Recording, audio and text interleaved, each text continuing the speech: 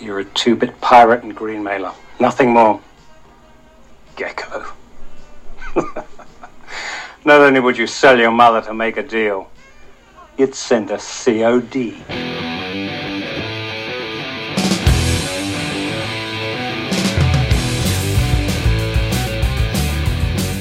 Magic ready? You got your magic today? I brought it with me. Oh, it's in my pocket. Here it comes. Hi, hello, and welcome to a new episode of Fascinated with Films. Abracadabra. Oh, abracadabra, yo!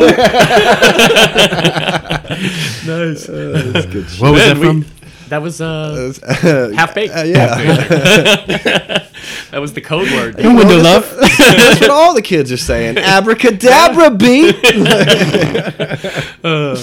All right, so we're back at the table. Seems like we're usually a week ahead, so now we missed a week. The listeners wouldn't realize it because we're always Justin had Ebola for like... It was a little My outbreak. insides was liquefying. Yeah, for real. I got better. Care about these tourists?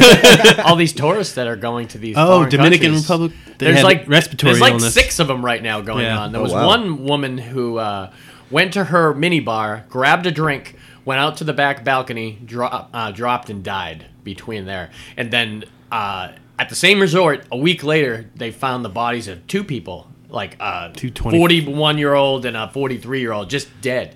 So I'm thinking, like, it's got to be like carbon monoxide or something like that. Yeah. But what kills? It was like, a higher end rapidly? resort though. It wasn't like it wasn't. Well, there was like- another one going on where they actually got a virus. Those 2 young people got a virus, and then there's 5 other people at the same resort that are showing the same symptoms, and those people died. Oh, damn. So, Don't go anywhere where you have to boil your water. Yeah, no shit.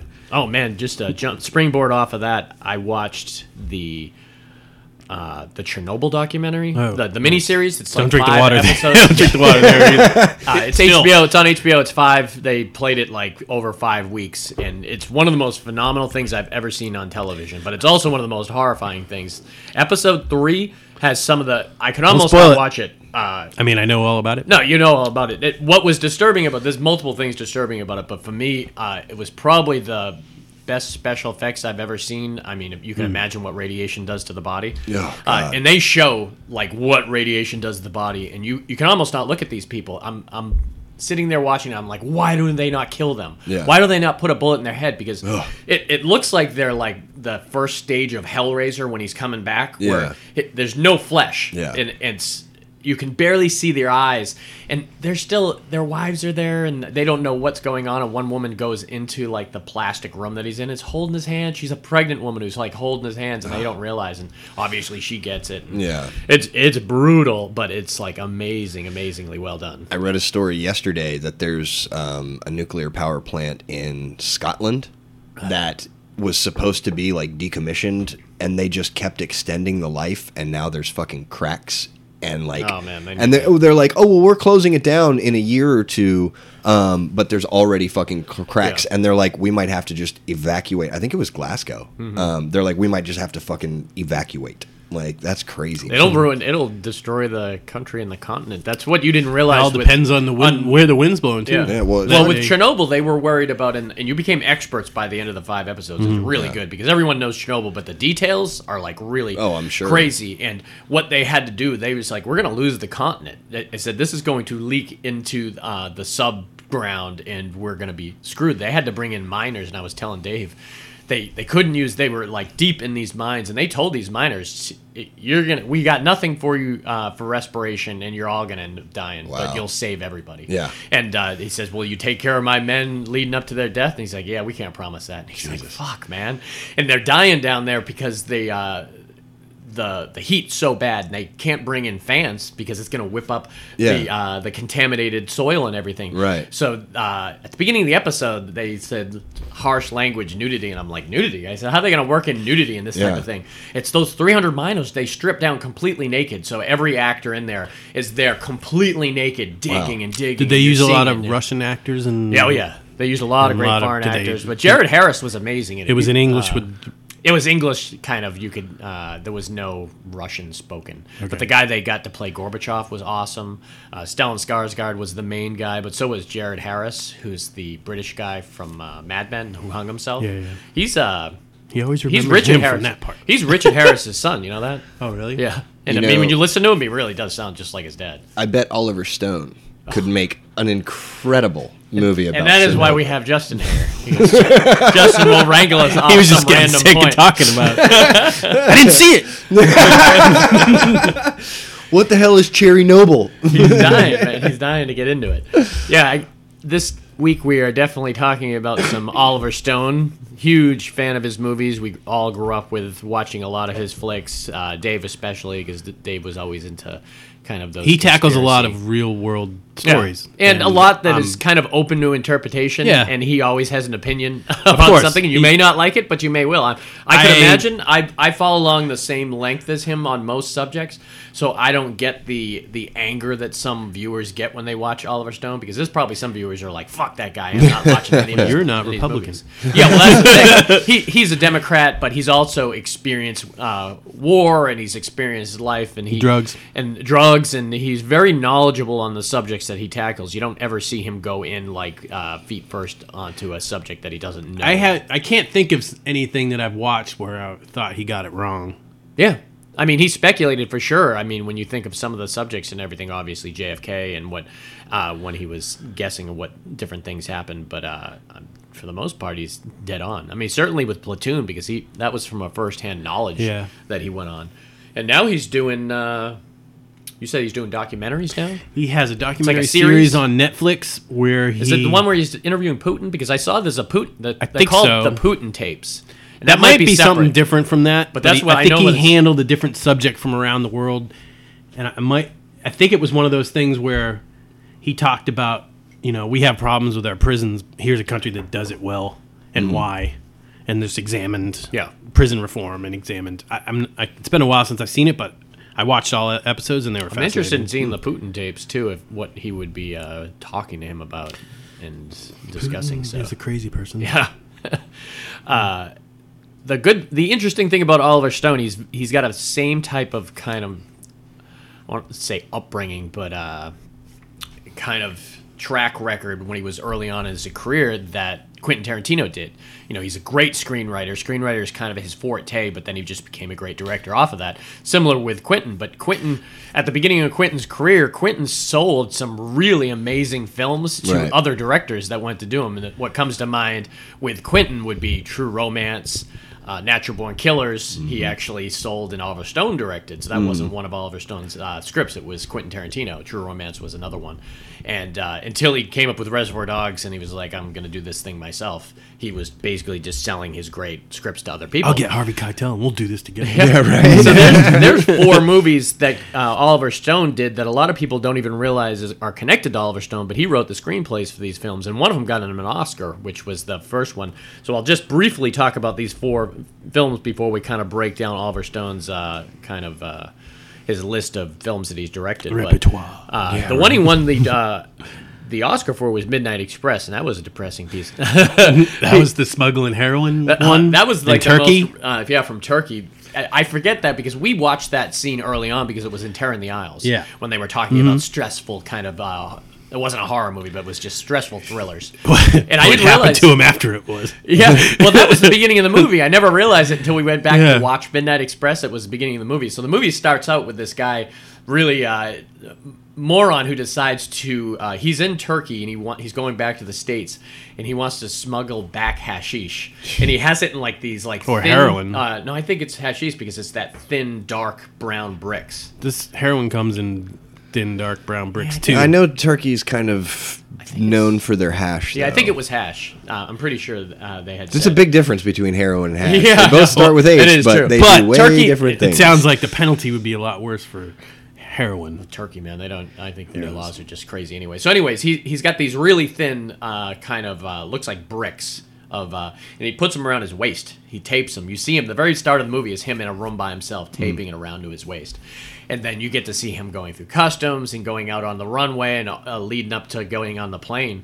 And there's a great scene where he just can't stop sweating, man. And when you're doing shady shit, maybe use a better antiperspirant. Oh, yeah. Because he's just sweating like crazy. And he gets out on, it's one of those you don't get on the plane. Tarmac. You get on the tarmac. Oh, shit. So right before they get on, they start frisking him, and the dogs are starting to bark and everything. And the guy's frisking him. He gets up to his heart, and then the music blends with his heartbeat, and it's going. Bum, bum, bum, bum, bum. Oh, wow. And so they realize something's wrong. So they rip his shirt open. They see it all, and the guns are like on him. And the rest of the movie is depressing as shit. They put him in like a Turkish prison, and it's Which I just- heard is not a good one to Oh, be in. man. You ever Watch spend Midnight any Express. time in a Turkish prison? There was a great scene from it though, where he was getting just his life was horrible, so he didn't really even give a shit at this point. So he made a move to assault one of the big guard that was giving him hell, and he pushed him in like the bathroom or something, and there were hooks on the wall, and his head went right into one of the hooks, and then snapped off on it, and he like slipped down, and that was his escape at the very end. I think that led up to escape. So it was a depressing, other than the exciting beginning and the exciting end, it was a miserable. So it comes with depressing 2 thumbs film. up from Fascinating. No, I loved it. I mean, but you got to be into depressing shit. So he did that.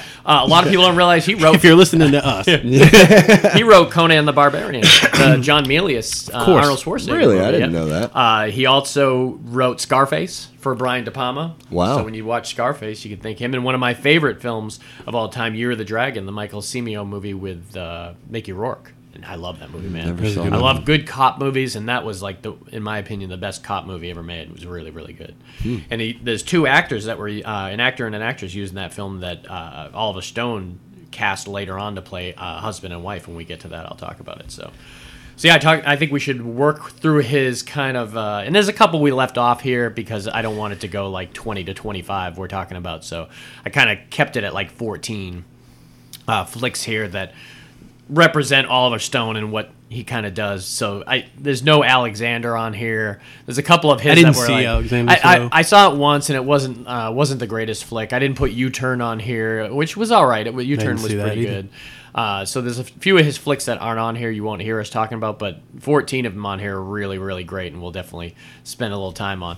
This first one I haven't seen in a while because I've been kind of on a James Woods ban. a ban, I guess you Boycott. could say boycott. That's a good word for it. And, He is kind of a prick. oh man, you have no idea unless you have Twitter and you listen to. I don't what have the Twitter, shit he's spewing. but I do see news articles that'll come out and say like, James Woods said this and gets backlash. He's got multiple problems. First, he likes little Trump. girls. 13-year-olds, 14-year-olds. He tried to hit on. Damn, she's famous now.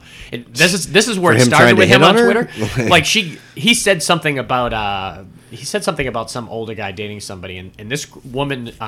I don't want to even say her name, but she's super famous. She's like Amber Heard, but not. She's like that famous. Fascinated with rumors. Damn, I can't think of her name though. Mortez? But she came on. Chloe Mortez? No. We best not speculate. But anyway, she came Jodie out Foster? after he tweeted that. She came right out and said, "Oh, really? Yeah, you tried to pick me and my 14-year-old friend up at the club, and you said even better when we told us your age and everything. So don't go on Ugh. here all righteous and saying shit." So that started the whole feud, and he is such a Trumper, man. Like so far over, like anyone in. Coming out and saying, "Yeah, I think putting these kids in cages is a good start," type of thing, that type of Jesus. stuff. So he's banned from Twitter, and they don't ban anyone from Twitter. They like ban Alex Jones and shit like that. So if you get banned from They Twitter, let President Trump still do I Twitter. know. I know. So if you get banned from Twitter, you know you're bad. So That and would it be sucks so because- funny though if like Twitter was like, you know what, we're just gonna ban you, President Trump. Like, could you Oh, imagine? man. He'd create something that he could get. Oh, my God, like- Except Twitter, it kind of he probably gets yeah. gets a billion Yeah, views. yeah. yeah, even by people that are Everybody who hates him, everybody that hates Right, him, no, and I just everybody think loves of- him. I just think of like, the backlash that would happen if Twitter was like, If he we're deserved banning it, the I think they would president. get I think people would applaud them if he truly deserved it. Said something. I mean, not that he hasn't said something already that doesn't deserve it, but if he came out and said something where they could at least say, "Hey, we've banned Yeah. people before We got because you of now." this exact Yeah. thing. You played in. Thank you. See you. Thanks for playing." Well, then that's the reason it sucks because James Woods does a lot of great movies, man. The idea that he's ruined The Hard Way for me and Diggstown. I will never not watch Diggstown. No, He doesn't it's ruin true. Diggstown. I've got to separate myself, and I've got to get good at that. Separating. But the problem is, You is won't where like do you anybody if separate that's the it? thing. Do we Well- let Kevin Spacey back in? And I was No. gonna say, I think when it since comes that- to rape, I'm not watching your I know, shit anymore. yeah. I mean, but I won't watch any of your new shit that's coming out. I can understand watching the old stuff, because you can't not watch Usual Suspects because then you're kind of you saying I'm not watching Benicio del Toro movies and this people like that. That's a special one because you got Bryan Singer directing it too, and he's a scumbag. Oh man. No Fascinated with Scumbags here. We could do a whole episode just on scumbags, on Weinstein, fucking shitty people. It really is, and it's a shame because Salvador was a really good movie. Other than the fact that James Woods is now an asshole. Do you remember Salvador? I do. It was a really great, and there's a great story I can tell about. A lot of people, it was 82, right? It's probably a good point to mention it now that Oliver Stone is that type of director that will push you to the point where. As an actor, you appreciate the hell out of the pushing, or I will never fucking work for you again.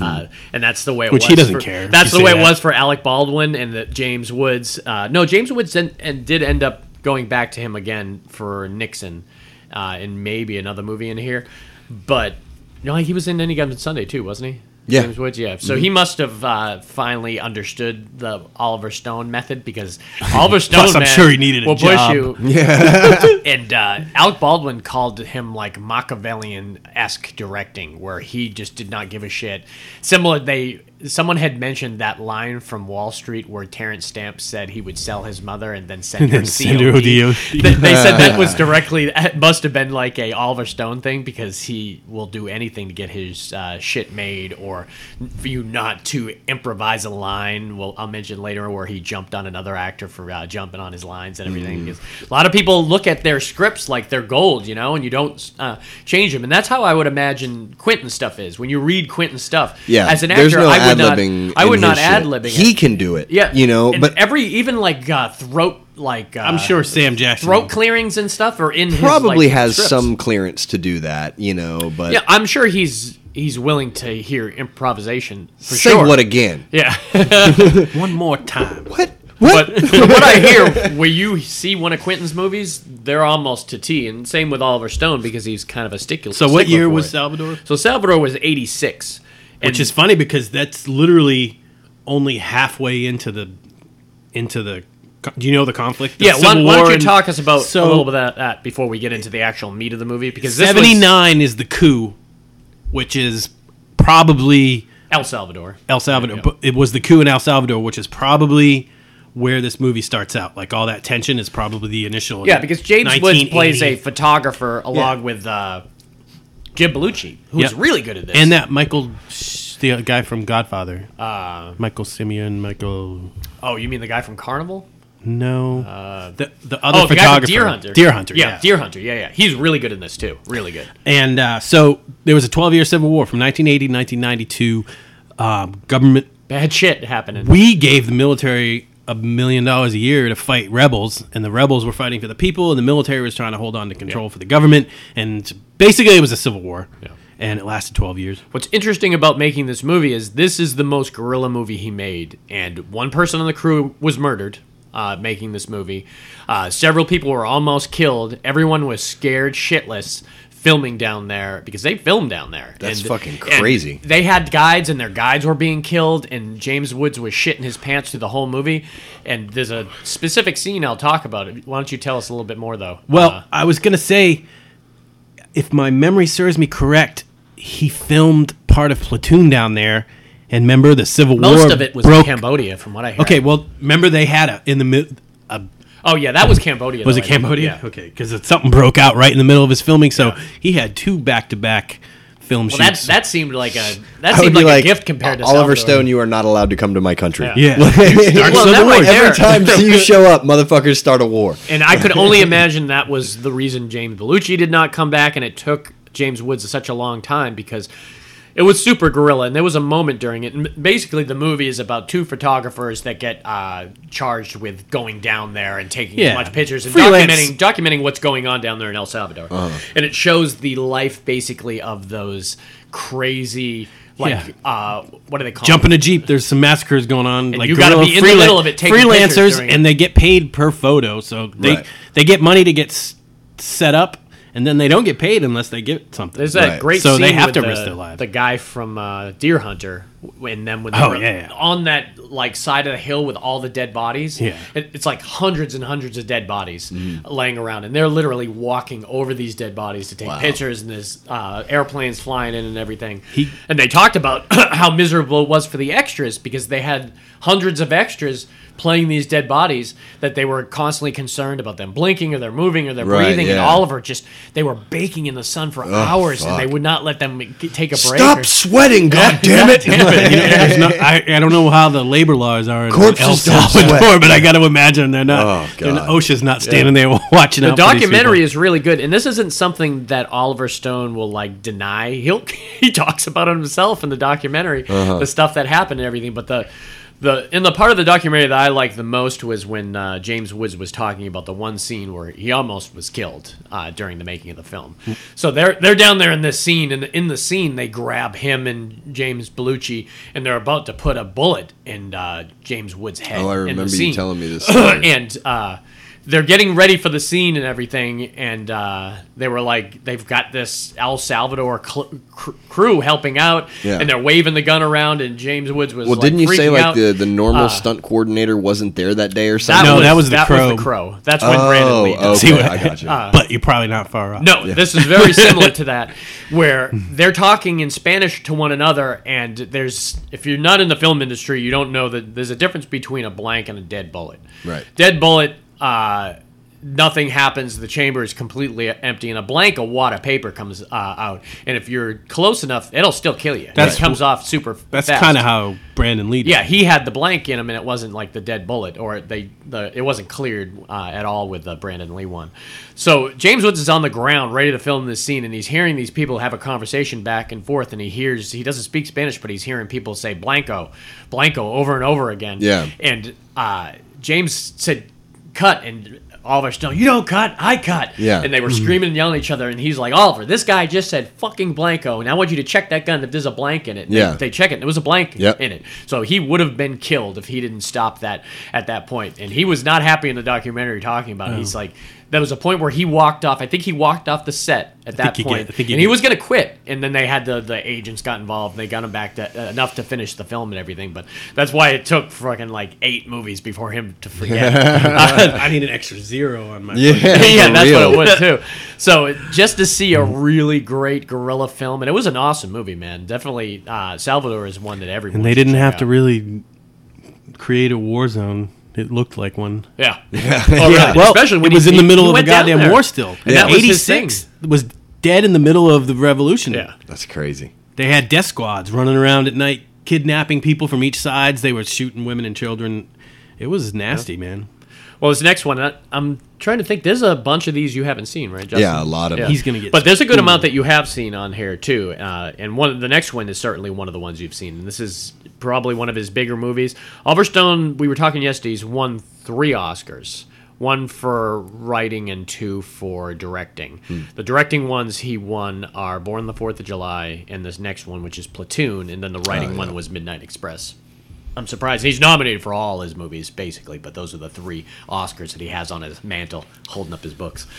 Yeah. Platoon, man, and the Platoon was well deserved because he wrote this when he was in Vietnam, and he had the idea that he was going to cast Jim Morrison in it. Remember? Yep. He said, "I want Jim Morrison to Jim star in my Morrison movie. I'm couldn't gonna." act. He left once Oliver Stone went through his service. He entered film school, and then he went on, and it was basically all to do Platoon. And he brought these guys out to Cambodia and put them in a really interesting documentary. We gotta Check put out him in the documentary. shit. Exactly, that's exactly what it was. Big ass titties. That's exactly what it was. So he brought his crew up there, and he was established because he had done Salvador, and he had came out of probably I don't know what California Film School, but I think it was one of them. UCLA. Probably. And That's these where guys. that's these where guys- Morrison went. Okay. Then it makes sense that he would probably want to go there too. So he take this crew of all these kids, basically these young actors that he cast in Platoon, and he brought them out there. Johnny Depp. Yep, and Johnny Depp and Forrest Whitaker and Keith David, and a lot of these, like obviously Charlie Sheen, not Matt Dillon, Kevin Dillon. I just remember. Oh, the Will Corey Defoe, Glover. Tom Corey Glover, Arrington. man. Lawrence Fishburne was known as Larry Fishburne in that Yeah, movie. Corey Glover. Oh, was he in the? Aren't you thinking Apocalypse Now? You're thinking Pop. I think you're thinking oh, Apocalypse that's right. Now. yeah. Corey He was Glover, super young in the that. singer Corey Glover, for yep. In Living Color. Yep, he was in it. He was one of the stars of this movie. So he brought them out there and put him in a boot camp, and he got what is it? Always want to say his name wrong. Dale Dye. Dale Dye. Dale Dye, who everyone you call him recognizes. Dick Dale all the time. Yeah, the surf rock the guitar surf- player. He's cool with it. And everyone recognizes him. He's the guy with the really white hair that's always in every Vietnam movie. He's the real deal. Yeah. I was telling Dave yesterday one of my favorite roles was him in Casualties of War. He had that great dialogue where he's screaming at Michael J. Fox. But so they put these guys through boot camp where they're literally like in the middle of the night when they're sleeping, setting charges off, and they want them to react to it and do different things. But the way they filmed the movie is they filmed it in order, and when the characters died, they flew them off set. They said, "You're out. You can't be here anymore." Yep. So once their characters dies, they were gone. I remember to the add cool the realism to it. I remember the documentary talked about Oliver Stone was talking about Johnny Depp. Oh, yeah. He was like, he was yelling at him because he wasn't dying good for him. He's like, "Bullshit, do it again. Exactly. Bullshit, do it again." And then he's like, I just knew he was going to go on to do great things because he was such a pretty man. Oh man, and Johnny Depp's talking about it. He was like, I just wasn't giving him what he wanted, and he said he kept telling me, "Bullshit, do it again, over and over and over again." I don't know if it was like the 30th take he decided that he was good, he got it, but What did I do differently that I know. time? Tropic Thunder pulled a lot from this. Remember when he was trying to cry? Yeah, we can cry. but it really shows the actors that like John C. McGinley is a big one that you could tell that if you were part of that platoon crew that he put through hell and then you continued to go back and do his films, you knew you had him. When Willem Dafoe, Tom Berenger, these were all actors that he continued God, to work That with. line with John C. McGinley when his voice cracks. Oh, yeah. When he's like, I'm not gonna make it. I don't think I'm going to make it. Yeah. Like, Yeah. you knew he wasn't going to make it. Yeah. Like, Ugh. it's funny when Tom Berenger was like, you can just look at people and see that they're not going to make it. And then one of them's like, the Sarge, and he looks at him, he just goes, Yeah. he doesn't say anything. He doesn't Right. even have facial expression. Yeah. I mean, I absolutely love this movie. Oh, I love yeah. war movies, but Those I two love actors in it, I mean, it was such a great. Well, great and that whole man. thing with William Dafoe and Tom Berenger. Oh, yeah. and like, oh my God, dude. And it's on the box and on the poster and everything like that. But like I said a few weeks ago, man, no one dies like William Dafoe. Yeah. Like, He's good at it. he is. And My- do me a favor, please. Tell me a role that he survives all there's- the way through. a There's movie. plenty. There's probably American a bunch Psycho. of roles. Yeah. Yeah, okay. There are some because he's done so much. He stuff. dies. Life Aquatic. He's got to die in 80% of his movies. I mean, if you're looking at Mississippi action Burning. and horror movies, probably dies in every one of them if Yeah. he's cast in those films. Even like what's that? He didn't die in the ones with the guns. the gun the movie. guns. Oh, the gun movie. That's yeah. my favorite. It was a firefight. Oh, yeah. Boondock Saints. Boondock yeah, Saints. yeah. Well, I think he died in number 2. I think that's why they came back. Spoiler I alert. put that out. I put number 2 out of my memory. It was probably one of the worst sequels Really? ever made. I think he died, and that was the reason that they came back, because they had like all left and everything. But anyway, well, his most famous death was certainly Platoon. yeah. My absolutely. favorite scene in that whole one is with that fight in the bunker when when he pulls the knife on Yeah. Charlie 10 Sheen. years, He's like, 10 brother." years, man. 10 years in attic. You crawl on the goddamn walls, man. It really showed you the kind of different fractured kind of elements that you get when you're that close into a platoon situation Well, too. there's And like it the almost goes stoners back and the to- drunks. Yeah, it almost Yeah. goes back to high school or college, Yeah. where Cliques, certain people man. gravitate to certain people, Yeah. and but when you're in this situation, I mean, it's good to play nice because you never know who's going to be watching your back or who's not going to be watching your Yeah. back. And that was kind of the thing, That's why Willem Dafoe smiled when he saw Tom Berenger. I He was know, like, right? And then as all- horrible as this situation is, and as much as I don't like you, at least you're my friend. Yeah, and you we're got my on back. the same side, and then just he didn't even think of raising his weapon, and Tom Berenger just raised his weapon, and Yeah. Tom You Berenger saw it in was his face, probably- though, right? Yeah, like yeah. his, You Oh, saw yeah. the change in Willem William Dafoe's Dafoe. face. Yeah. Man, he was definitely one of the biggest villains in any movie. Did we use him on the villain pod? I don't Tom think we did. Berenger? I Because don't think we he did. could have been right up there, man. Yeah. He is the worst of the worst in this movie. He got his But just from a desserts. military Was he standpoint, he's McManus? the one Was that his name? maybe I can't remember. I think that's what his name was. From a military standpoint, he's who you want in there, though, man. You know, that psychopath that you can just wound up and just let him go and kill whoever needs to be killed. But I mean, when you don't care about women and children, and that was what was crazy about that role, because you could see Kevin Dillon's path if Kevin Dillon was going to be in the war for another 2 or 3 years, because he was already kind of a vicious son of a bitch because he was under Tom Berenger, and that's the problem with that. You have one scumbag in charge like that who's crazy. You know, you'll have that grunt who's underneath him is going like, oh, he's a genius, man. That's As how long it's as he done. keeps I think the younger soldiers appreciate that he keeps them alive. Yeah. I mean, so there was a cool story, and you probably told me, or the documentary had it, was that village scene when he shoots the mother in front of the kid. That was a bunch of tourists he found. Oh, really? From Vietnam. Huh. They were like, he's filming in Cambodia, but he had yeah. some Vietnamese tourists. Got to be hard for those people to film those types of scenes, man. Oh, yeah. Or even like Kevin Dillon when he had to do it. But, That one scene where Kevin Dillon bashed he's the guy's head. Yeah, he's like, his Oh, head it's came hard. apart, man. They didn't show it, Oh. but you heard it. Yeah. Like It was bad. It makes me think of we just finished the Cobra Kai series, which was awesome. Really fun ass series, man. On YouTube, it's like the only series on there. I got like the free thing. We binged it over 6 hours and we got out. But it reminds me of like when I'm thinking of the scene with like Tom Berenger and Kevin Dillon. And how Kevin Dillon's kind of changing because he's watching him in charge.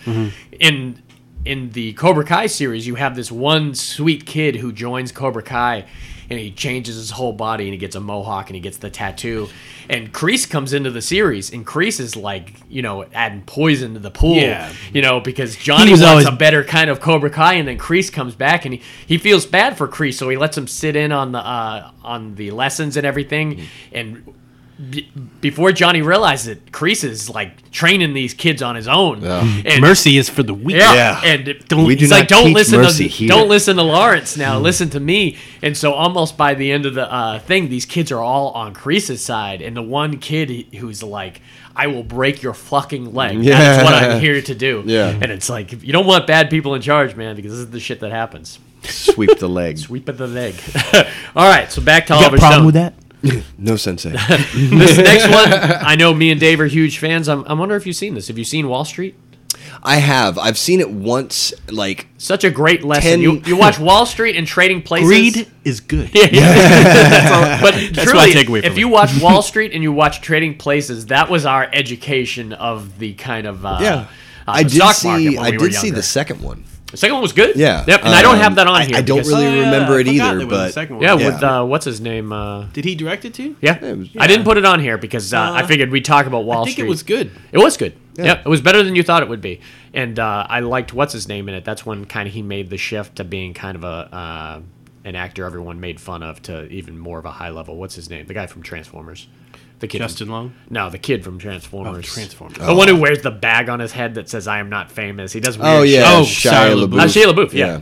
And he did like this whole thing where he sat in a box and had people insult him for hours and Yeah. hours. Yeah, no, he's a just like a weird guy, performance man. artist, dude. He is. Like- I think his Slash crazy person. well, his best stuff hasn't even I think happened we'd get yet. along. But if you know? look at him in like Fury, people can give him shit for when he was younger and stupid and doing Transformers and everything. But if you or the Indiana Jones, He ruined movie. Indiana Jones. But if you watch Fury and tell me he's not fucking Yeah, he's phenomenal in great in there, that, yeah. I mean, Digital Monkeys ruined Did you, it. ever he's- see, did you ever see his first movie, what was it? Holes?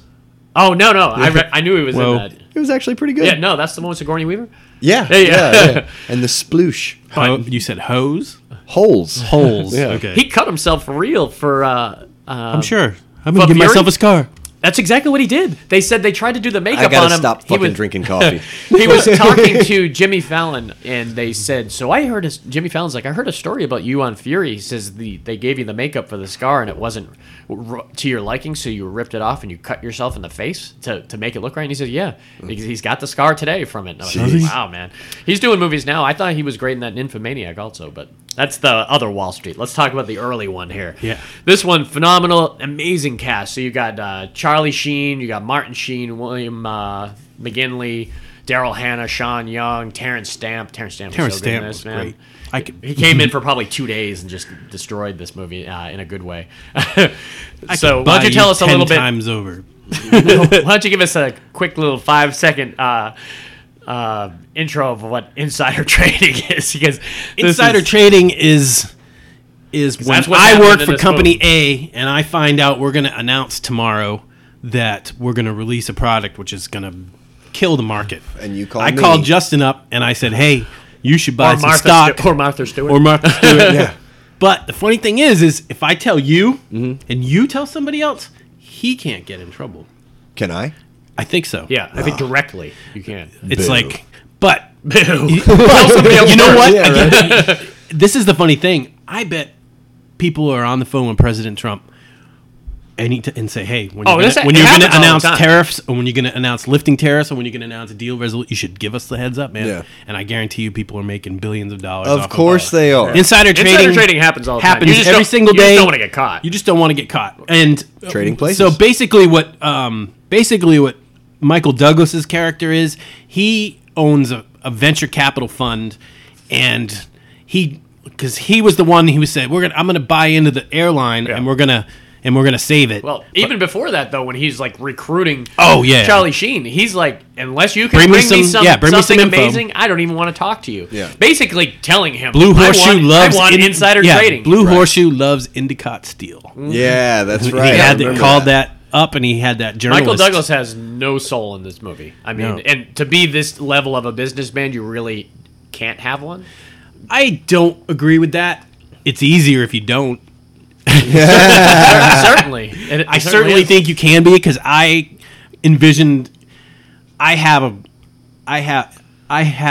my flaws when it comes to being a business person, but I ultimately have morals. Yeah, he did not. I mean, to the You point have at to the look end where really, he was, really hard to find them, but they're in there. They're in there. They're in there. I know. I get reminded every once in a while. I was like, should we be doing this? Remember Michael Douglas at the end when Charlie Sheen's like, you why did you wreck this company? Because it's wreckable. You know, he was just like, I'm doing it because I can do it. This is what he was trying to do. So if you can get a company for less than its asset value, like if a company is dying, you can buy it up. He was just going to sell the buildings and the steel and the computers, and if you have the time to piece all that out, you can make a ton of money. Right. You know, and I have a feeling that Charlie Sheen would have been a lot more all right with it if it wasn't his father's company that he did this. True. with. And that he grew up like, Oh, wow. working He for knew this all, company. and he knew all the mechanics, Yep, because he his knew the dad was mechanics kind of and- in charge of the His dad was a blue union, collar, nice but he was guy. a union guy Yep. too. and straight as an arrow too. You know, he just wants to do well for his workers and everything, and he fucks up. And But he ends up, doesn't he end up? They end up fucking Douglas over at the end. I'm pretty sure they do. They they decide to go on strike, and they weren't going to sign the deal. And I think they got Terrence Stamp to come in and help. Yeah, because Terrence Stamp hated Michael Douglas. Hated him, but it he was comes a really back in the second one, though. huh? He comes does back in the Yeah. second one. Yeah, I'm Yeah. almost positive he does, because I think he has to go to him to ask for help because something's going. remember if he God, I does wish or I could not. remember, because I remember Yeah. that one being good. No, I remember you know? texting you and saying I just watched it. It Yeah. was really good. But what was great about this is watching Charlie Sheen get a taste of the high life. Oh, you and know? they did it all over the Talking Heads song. Yep. Really good. And he met Daryl Hannah, and She was helping him put art in his home. Yep. Oh yeah, And yeah, I then do remember that. Really, really fun to see him kind of branch out. And then the first time he went and visited his dad, his dad's hands like, him that huge giant wad of money. Remember, Yeah. he's like, "Here you go." He's like, It's "Whoa, like you already 42 bought it's like $42,000 He's that he like, "You only borrowed." borrowed a few hundred." He's like, "No, this is student loans and all that other stuff." Oh wow.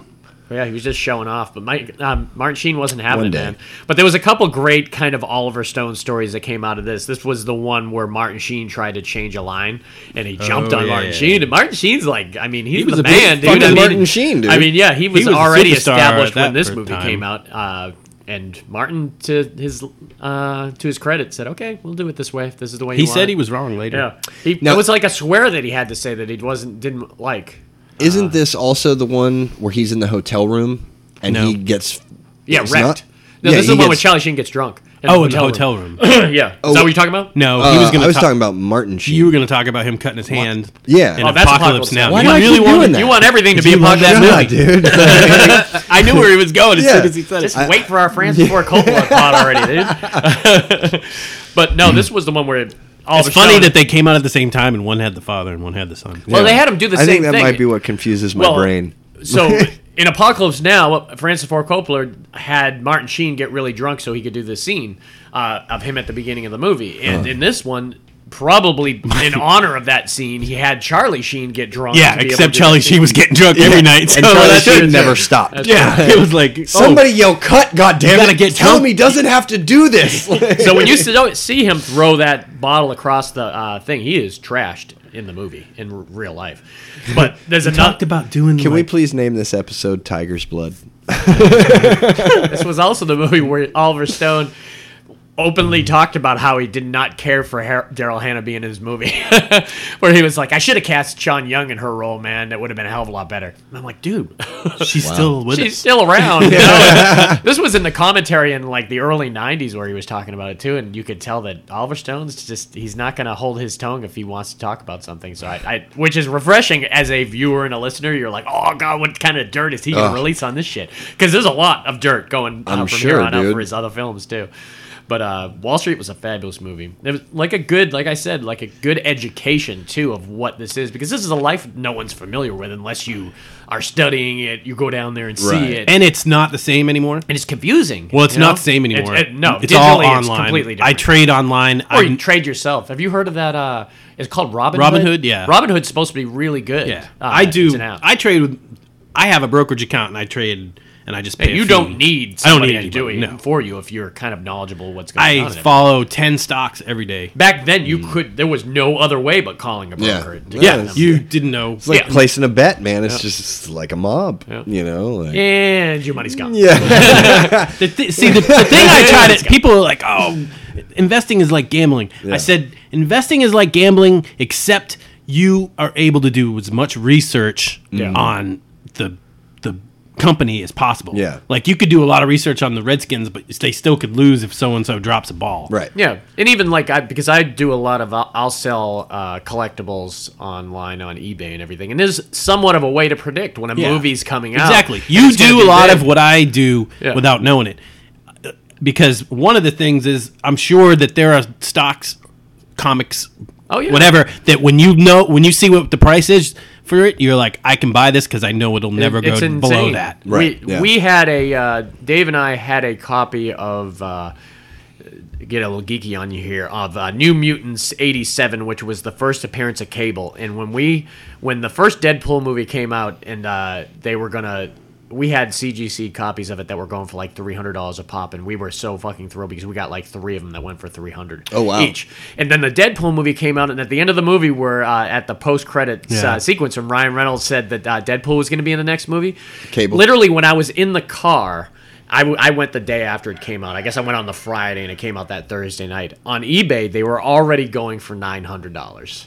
And I was Wow. like, "Wow, we fucked up." Except we made that's the thing, 300% on our Exactly. money. I know, so you can't really, but we could have. We could have made 1,000%. That's what I say that every day. I owned 100 Bitcoin. when to get in and I when to owned get out. 100 Bitcoin at one time. Yeah. That would be worth. At one point, it was worth 2.7 million. I sold it for like 10 grand. Yeah. Yeah. It's crazy. No, there's been investment situations that like I've told my dad about, like, because I don't have money to invest, you know, but like Bitcoin, when Bitcoin was like, you know, $100 for each coin, you know, I fucking 38. I bought them for 38. yeah, you know what I mean, like, And then What they are went they for 8,000. Ah, yeah, you know, Don't even and- talk about. They that went to shit. 20. Yeah. They were 20,000 at one point. Yeah. I had $2 million+ worth of Bitcoin. Wow. And I sold it. I made triple my money. can't Exactly. look at You that. I can't- tripled you can't my be money. mad at that, you know. Yeah, you can't. But I could be retired I can't right now. I can be retired right now, That's man. true.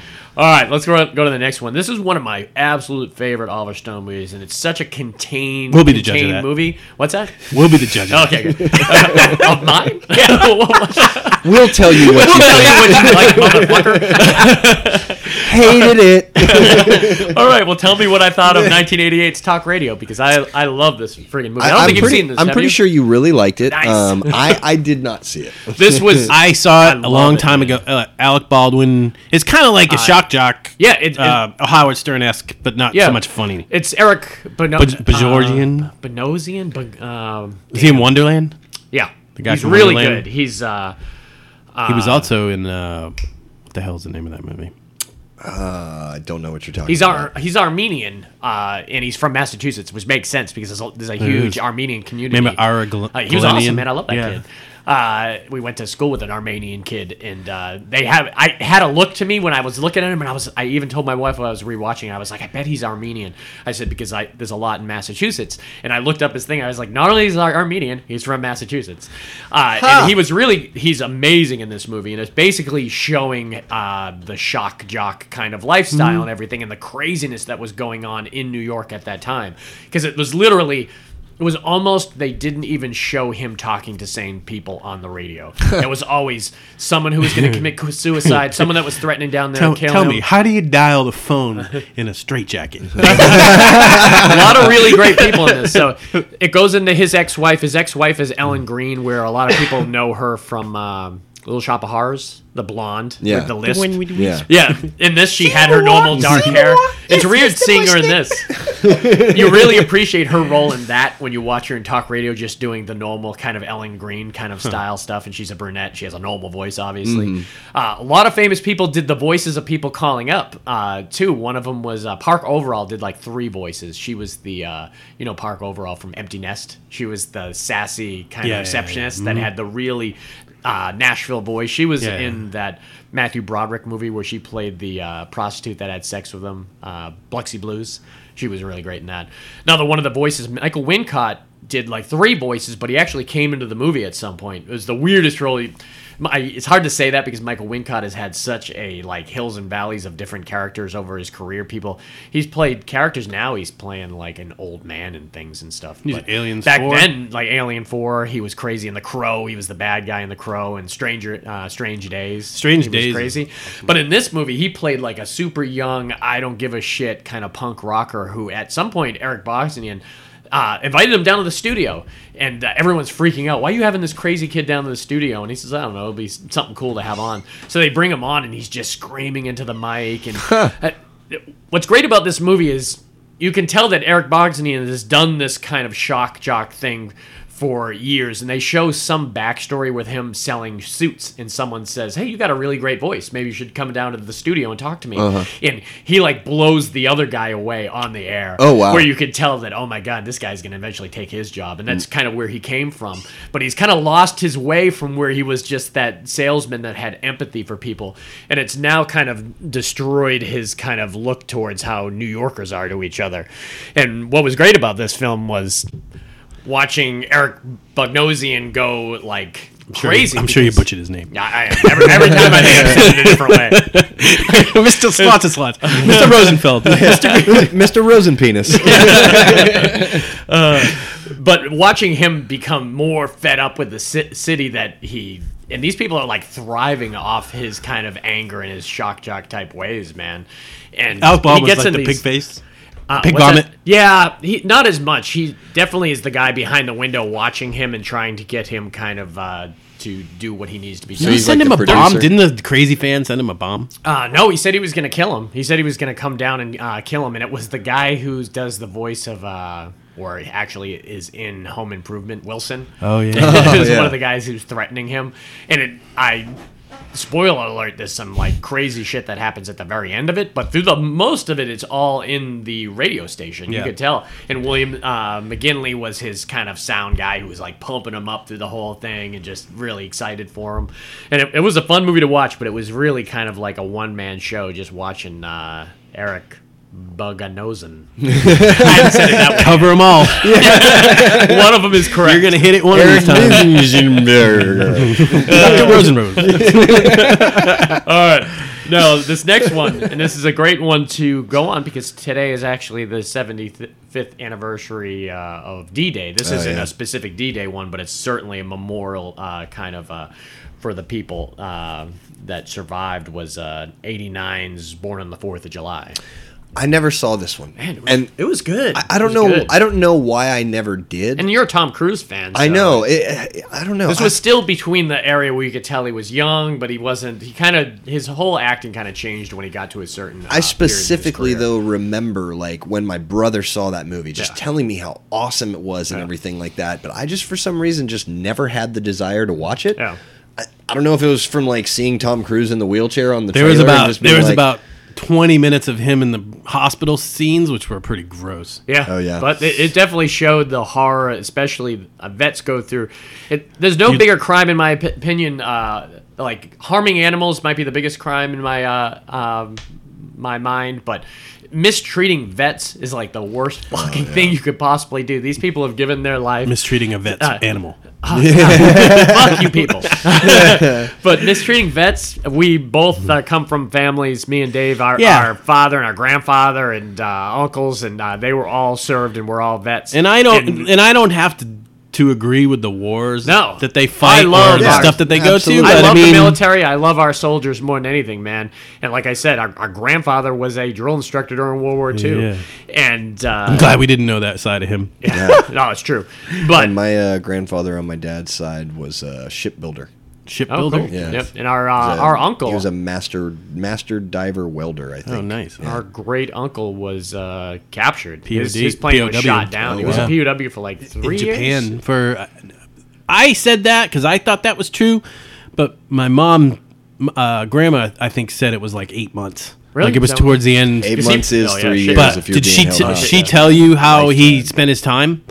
He would wake up every day and he would. They let him have a journal, and he would write out what he was going to make for meals fictitiously. Yeah. Like he was He eating has it. I've grubs, read it. but I've read it. It's Yeah. great. Oh, wow. I wonder if she still has it. It would be great to find out. But That's what was crazy. great about this movie is it was broken down in kind of this in a great way. And for those who aren't familiar, the stars Tom Cruise. We have a lot of future Oliver Stone actors and past ones.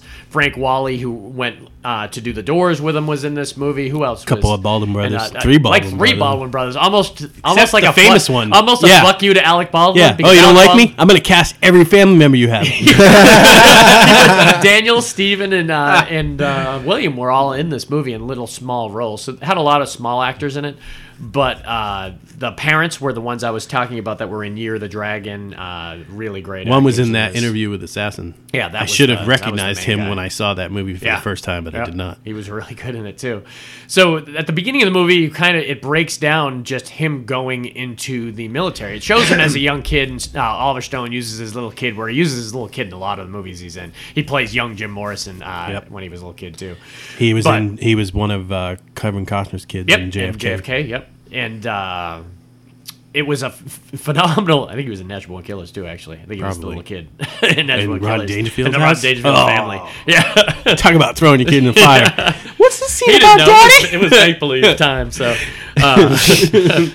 but you got the stuff you got to see him in Vietnam was really great. But he wasn't the great soldier, man. And there was some horrible scenes. There was a really great scene that I had forgot about it, where it shows the chaos of what's going on. They end up shooting into this one village, and they go in there. It's all women and children, and then they show him on the ridge, and he's shooting at all these kind of VC soldiers coming at him, and he turns around, and his eyes are in like the sun, and he, clear as day, shoots one of his old soldiers. Oh, fuck. And there's a great scene where he's telling his John Getz plays his commanding officer, and he Men at goes Work into fame. his tent. What's that? Men at Work fame. Men at Work fame, yeah. From such great films as Men at Work and Don't Tell Mom the Babysitter. I loved him in Blood Simple. We'll end that with a good one. But it's a great scene where he's in the tent talking to him, and he was like, things went bad out there. It's possible that I killed him, and he was like, "No, things." John Getz is trying to alleviate and giving him an out. Yeah. where Yeah. he's like, "Things Several. happen out there, Several. soldier." And then he says, "No, but I think I killed him." And he's like, "Don't lay this shit on me, soldier." Yeah, He oh, says, "This is man. what's going on. The wars are horror and everything. Do you understand what I'm telling you?" And Yeah. Tom Cruise has to say, "Yeah, okay, but that stuff sticks with you, man." Yeah. He knows he Oh, killed his fuck. own soldier. And then they show him shortly after that going out, and he gets clipped, man. And he, like I said, he's not the greatest soldier because he's like sitting up in the weeds like this, like Oh, straight up. man, You know, yeah. he's like a target for everyone. Took a bullet to the And he gets- spine. and he got shot. Through And the they chest, show his through his spine. spine. The Exit exit wound wound. was like softball size on his spine. Oof, fuck. Because me and Dave this was actually our movie yesterday we were watching, and we hadn't seen it in so long, so we're waiting for his legs to get blown off and everything because we knew he was in the wheelchair, but we forgot that nothing happens to his legs. I get He him just and gets shot Lieutenant. I get him through and the Lieutenant spine. Dan confused sometimes. Where's the shrimp boat, guys? Wait, wasn't this Apocalypse Now? Exactly. Never get out of the boat. I just wanted to cook, man. But so this was great. You got to see the him go from geeked out soldier, excited to be in the war. He was on his second tour, and then to this paralyzed guy. Like you said, that 20 minutes with him at the vet hospital, they did not give a shit. They were like puke and shit on the ground, and we did not take care of Hand you. washing. They did a lead into a scene in the hospital where the first shot went from fade in from black to like bedpans. Yeah, dirty being bedpans. Dirty bedpans being scooped out. You're like, whoa. The pump that's keeping his keeping his leg from being septic goes on the fritz, and he's freaking out. He's like, and they were like, I guess he could have left the hospital even earlier if he had decided. 4 months. 4 months earlier if he had. This is a true decided story, to- by the way. Yeah. And Oh, is it really? And he does such I a didn't know great that. job that the real guy that he played gave him his Bronze Star. Gave Tom Cruise his Bronze Star after Holy the movie fuck. came I'm out. not giving you my Purple Heart. Yeah, I'll you give can have my Bronze Star. Star. Bronze Star is pretty good to get too. So he's begging them. He wants to save his leg, and he was like, "Why? There's no use anyways." He thinks because he's it's gonna my walk- goddamn leg. I want my fucking leg. Right. And so thankfully they get the pumps going, and he gets his leg, and he gets home. But you get to see the kind of. Even his family and his friends reacting to him, they just don't know how to handle talking or even being in the same room with Tom Cruise because he's paraplegic. He was like a star wrestler in town that everyone loved, and it opened with him wrestling and everything and showing him use his legs and everything really well done. And then he goes through this kind of period His where mom sucked. his mom, man, she was such an angry. She had that great line where he gets really drunk and comes home, and he's screaming about God and screaming about that, and he's screaming about. He yanks his "My catheter dick," He's out. like, my dick doesn't work, or my penis doesn't work, and she screams, "Don't say penis in this house!" Oh and my She was God. and he very starts religious. screaming around the house, going, "Penis, penis, penis!" It was so good. But so you get to see that go wrong, but then he's also going through this period where he's like. I love the time I spent in the war. You're laughing at that I'm stuff? sorry, dude. Poor Tom I just Cruise. had this hilarious flashback. Back in like middle school, we used to fucking play this game called Penis. Yeah, so you can say it louder. Yeah, dude. Like, Matt, you played that game too? Oh my God, and dude. There was a comedian that was talking about how it might have been Jim Jeffries, but they were like doing it at church. yeah. Oh, we would do it all like everywhere on the I bus. say in the penis, and mall. then you have to say it louder, or Yeah. I win. Yeah, like I didn't know this game. Oh my God, Next time dude. we're at like a wedding or something, we need this to pull this. and you'd Penis. just be in the middle of something, and one of your friends would just go, "Penis," and then you'd have to go, "Penis," and they just have Penis? yeah, penis. Like, oh my God, Games dude. you played when a kid. Oh man, that I'm was, sure the Christian I school would love forgot that. Yeah, they would all love about that. that. I'm sorry. I had to bring That that is pretty history funny, back though. into it. It did work in well. Penis. Now I know how I'm going to end the episode. Oh, that's so fucking funny. He could say cock, but I can't say cock. That's bullshit. It's different. So you get to see him like defending the war at the beginning of the movie, and shortly after he gets back, then suddenly realizing, and it's because he has these connections with like Willem Dafoe, who plays an ex kind of Vietnam vet, and he's He had a great line. and there's a lot of the protesters, and to the point where at the end he was like, "This is bullshit. We should not be at this war." And people are remember he's at like is it the Democratic National He Convention? was at it was Nixon. It was like Nixon. It was Nixon's campaign inauguration or rally. campaign rally. And they're like, people are spitting on him and calling him a communist and like trying to escort him out of there. And they're gonna arrest him. And then they have that scene where the one guy picks him up on his back and literally runs him to safety. And they bring wow. his chair, and he's talking to the press as much as he can because he needs to just get his voice out of what's going on. So, is there a significance to the name of the film? Is his I birthday? think he was just born on the 4th of July. Okay. Yeah. No, I'm just It curious. opened his as a kid. They opened with him playing war games in the woods, Or at the and parade. then he went to the 4th of July parade, and he was blown away by it. Yeah. Ah, okay. So yeah, it was phenomenal. It was really, really good. And yeah, it was another one that you could tell that Oliver Stone had like direct knowledge of kind of Vietnam vets and the stuff that went on there, so he brought a lot into the kind of the movie of what these soldiers had to deal with, which sucks because when you think of the soldiers coming back from World War II, it was all hugs and kisses and we love you and thank you for your service, and then when you're in Vietnam, we will fucking spit at you, and we will not give you the services you need to deal with PTSD or anything. I don't understand because I was like, dude, who gave our life? What the fuck? And they We got can't drafted. control But what they war got we went drafted. to. Yeah, You know? exactly. I mean, there was a draft in World War II, but people were signing up once they bombed Pearl Harbor. You can Right. hate the war but love the soldier. I mean, and that's where it kind of got blurred Yeah. when they were getting called baby killers. I mean, come on, man. That's bullshit. killed All like right. 3 babies.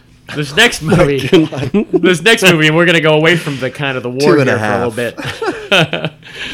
bit, is 1991's The Doors. Love this Okay. movie, man. I'm a huge Doors fan. It was it's one of my top 10 favorite bands of all time. And I've grown out of love with most of their stuff. really, Yeah, I was a huge even Doors the stuff fan. that's not like played a lot, like Peace Frog and Maggie McGill, that type of stuff. You still can't. listen There's to? some stuff I really like, but just when he starts getting into his shaman type, I love his weirdness. Stuff, man. I love it.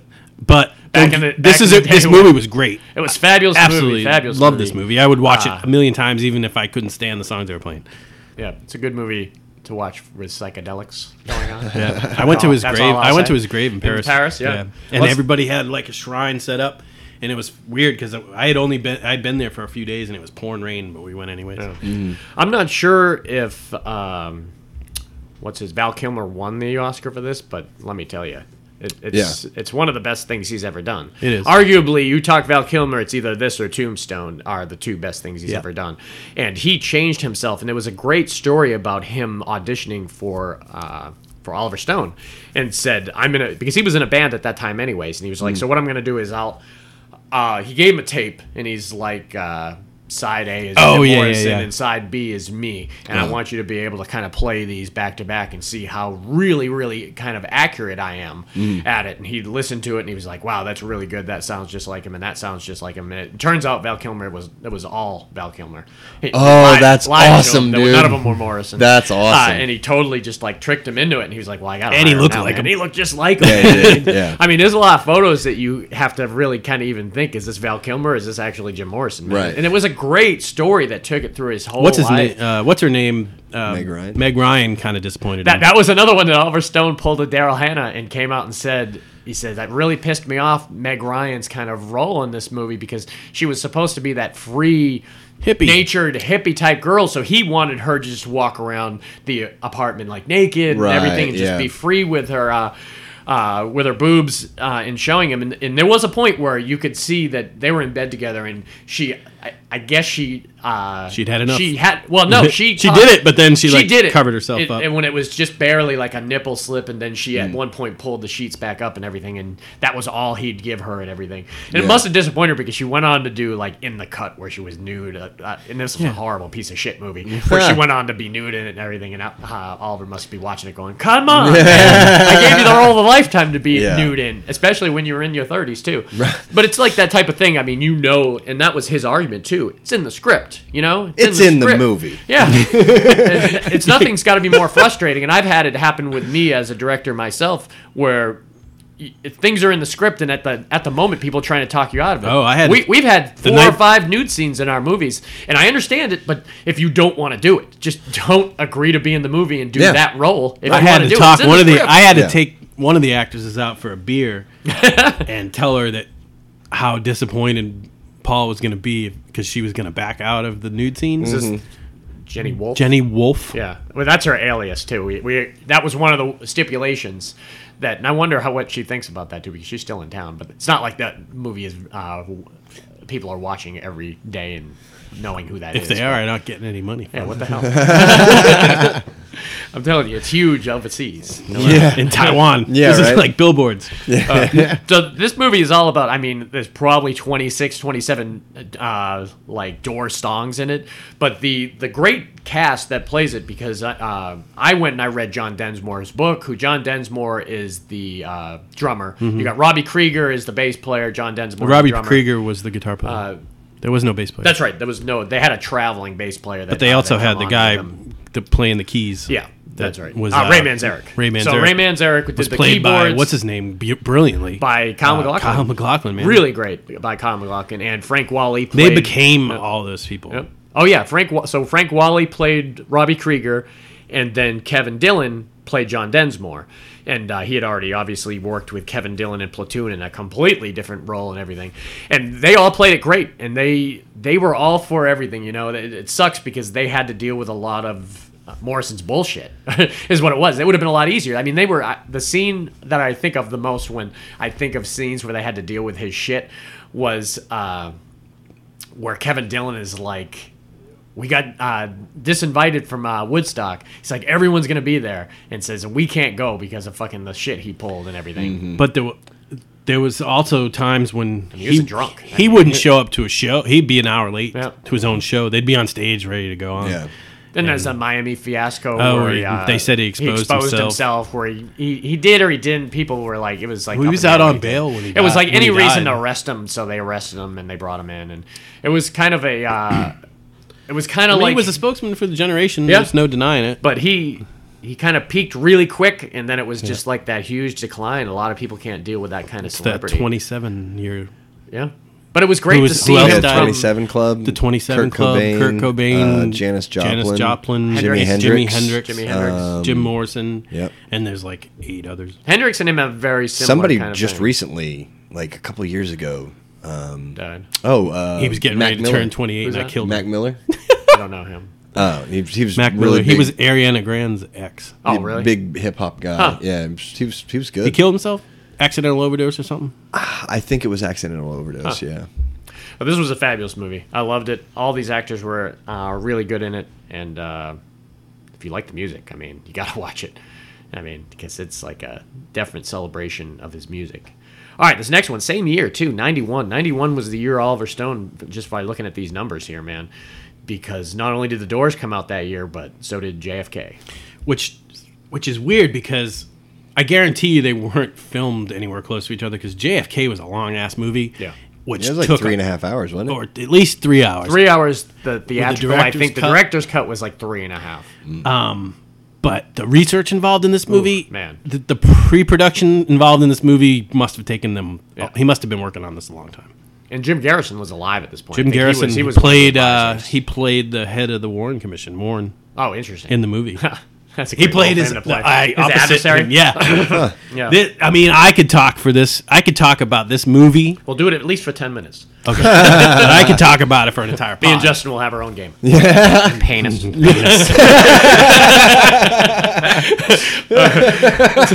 So yeah, JFK is when he kind of where it started the kind of conspiracy theorist part of Oliver Yeah, Stone's because when you think about it, careers. there wasn't really anything conspiratorial. Not really. before that. I mean, other than because a lot of his stuff is fiction. Like up until Born on the 4th of July.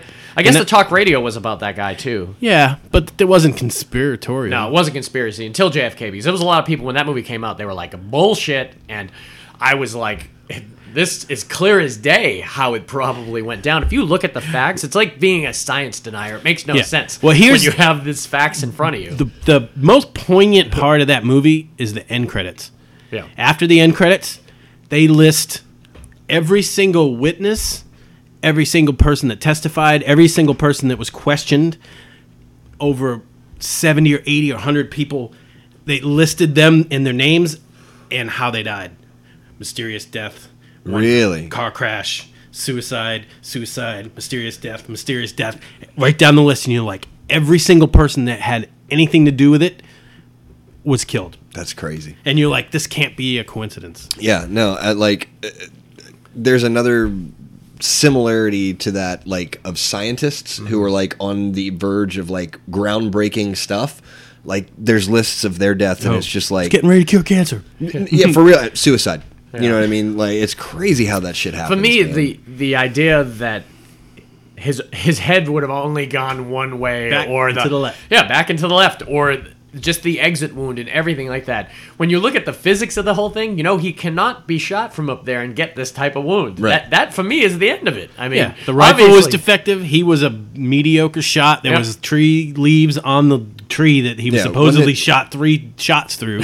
Was it 3 shots in 6 seconds with a bolt action 3 rifle? shots in 6 seconds with an Italian-made piece of shit bolt-action Yeah. rifle. Yeah. And they had all the. He experts wasn't come a in. sniper. You No. you were at Dealey Plaza. Yeah, I went. Oh yeah, no, I I went there and- to. I've seen the spot The where he spot, was yeah. sitting. Yeah, well, That's not right. just the X, but up in the museum. Oh, I Jim, didn't see the Jim museum, Norton's that's right. Jim Norton's my favorite joke of that. He's like, yeah, I went there, I visited. There's an X you can stand right these days. Yep. You can see exactly where he dies. He's like, well, I hope it was there. I hope it wasn't there day of because if it was, someone missed a clue. That's funny. Oh my Were you God. there with the when the grassy knoll kind of fence was still there?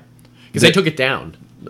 I don't know that there was a fence there. I There's went. a museum on the 6th floor now. You can go see Yeah. the spot. Yeah, no, that's where I went to, Oh, okay. and they have it all glassed in and everything like that. And like, you can't go and look out the window, Yeah. but you can, you're 8 feet away from the corner where he was looking out, and basically they just took the entire floor and just turned it into a museum. I didn't go up there. I should have probably. The but I cast was more was interested. brilliant. Yeah, And we could go the off that stuff in cast New where you forget Orleans so was many people. awesome. Jack Lemmon was great. The man, Jack Lemmon. the other guy from John Candy. no, the other guy from the old sitcom was his boss, Jack Lemmon's friend. Ed Asner. Ed Asner. Yeah. Everybody, Joe Pesci. One of the best things Joe Pesci ever did. One of the best Yeah. things Tommy Lee Jones ever did. Kevin Bacon. I mean, Kevin Bacon was We great. could name these and we'd totally forget The certain girl people. from Laurie Metcalf. Roseanne, Larry Metcalf. it was so great in Yeah. this movie. Newman was great in this movie. Yep. John Candy. What's his name? The guy from Henry, Frank Portrait of a Whaley. Serial Killer. Yeah. Was great in Yep. this movie. Michael Rooker. And Kevin Costner. Oh yeah, Kevin Oh, yeah, Costner. he is in it, isn't he? And Sissy Spacek was the Sissy wife. Spacek's his wife. Yeah. So, because I haven't seen this, so You do know the story though. I do very much. Brian Doyle Murray played right. Ruby. So you were saying, like, by looking at this movie, it's very difficult to say that it would actually have gone any other way. So, Yeah. what's the direction that the movie presents? Like, what's its That there was three There was- shooters. okay? So it was a team of CIA that the problem. And I think he's dead on. I mean, the why Kennedy was is- going to pull us. Kennedy fucked the CIA in the Bay of Pigs, and a lot of the allies that the CIA had cultivated to go and invade Cuba and get rid of Castro got killed, which pissed off the CIA community.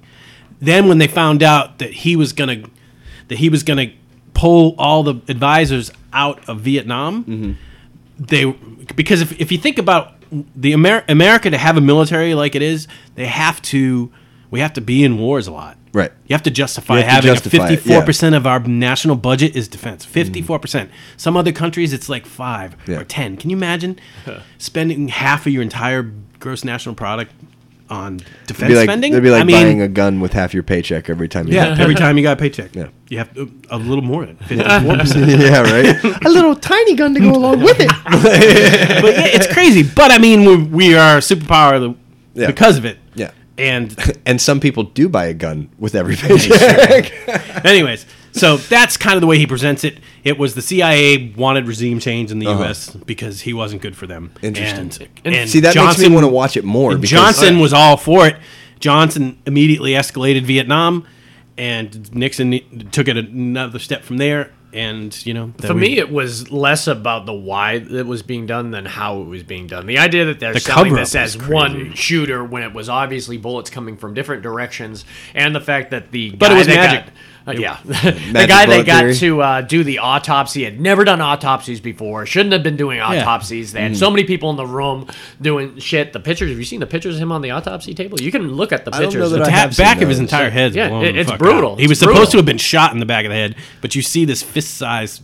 and that's the It's thing. clearly an exit wound. Right, and that's the thing. That's an exit wound. And Like, you can't sell that to anyone. You can't have a non-pathologist working on the biggest murder case in the history of the United States next to maybe Yeah. Abraham Lincoln, but they didn't even have that science back Yeah. then. I mean, the biggest stone in their shoe in this whole movie for the CIA was Zapruder. If Zapruder hadn't have been yeah, there yeah. filming on the kind of No, I have that seen whole the state- Zapruder film. Yeah, well, 8 that's what it is. millimeter. If they Yeah. didn't have the Zapruder 8mm film, they could have sold this to the public any fucking way they Yep. want, Right. and they would never even have. This movie wouldn't even have been an issue. Yeah. Garrison would have never even taken the case. Back and to the left. Yeah. Yep. And they George showed. Bush was in Dallas that day. Really?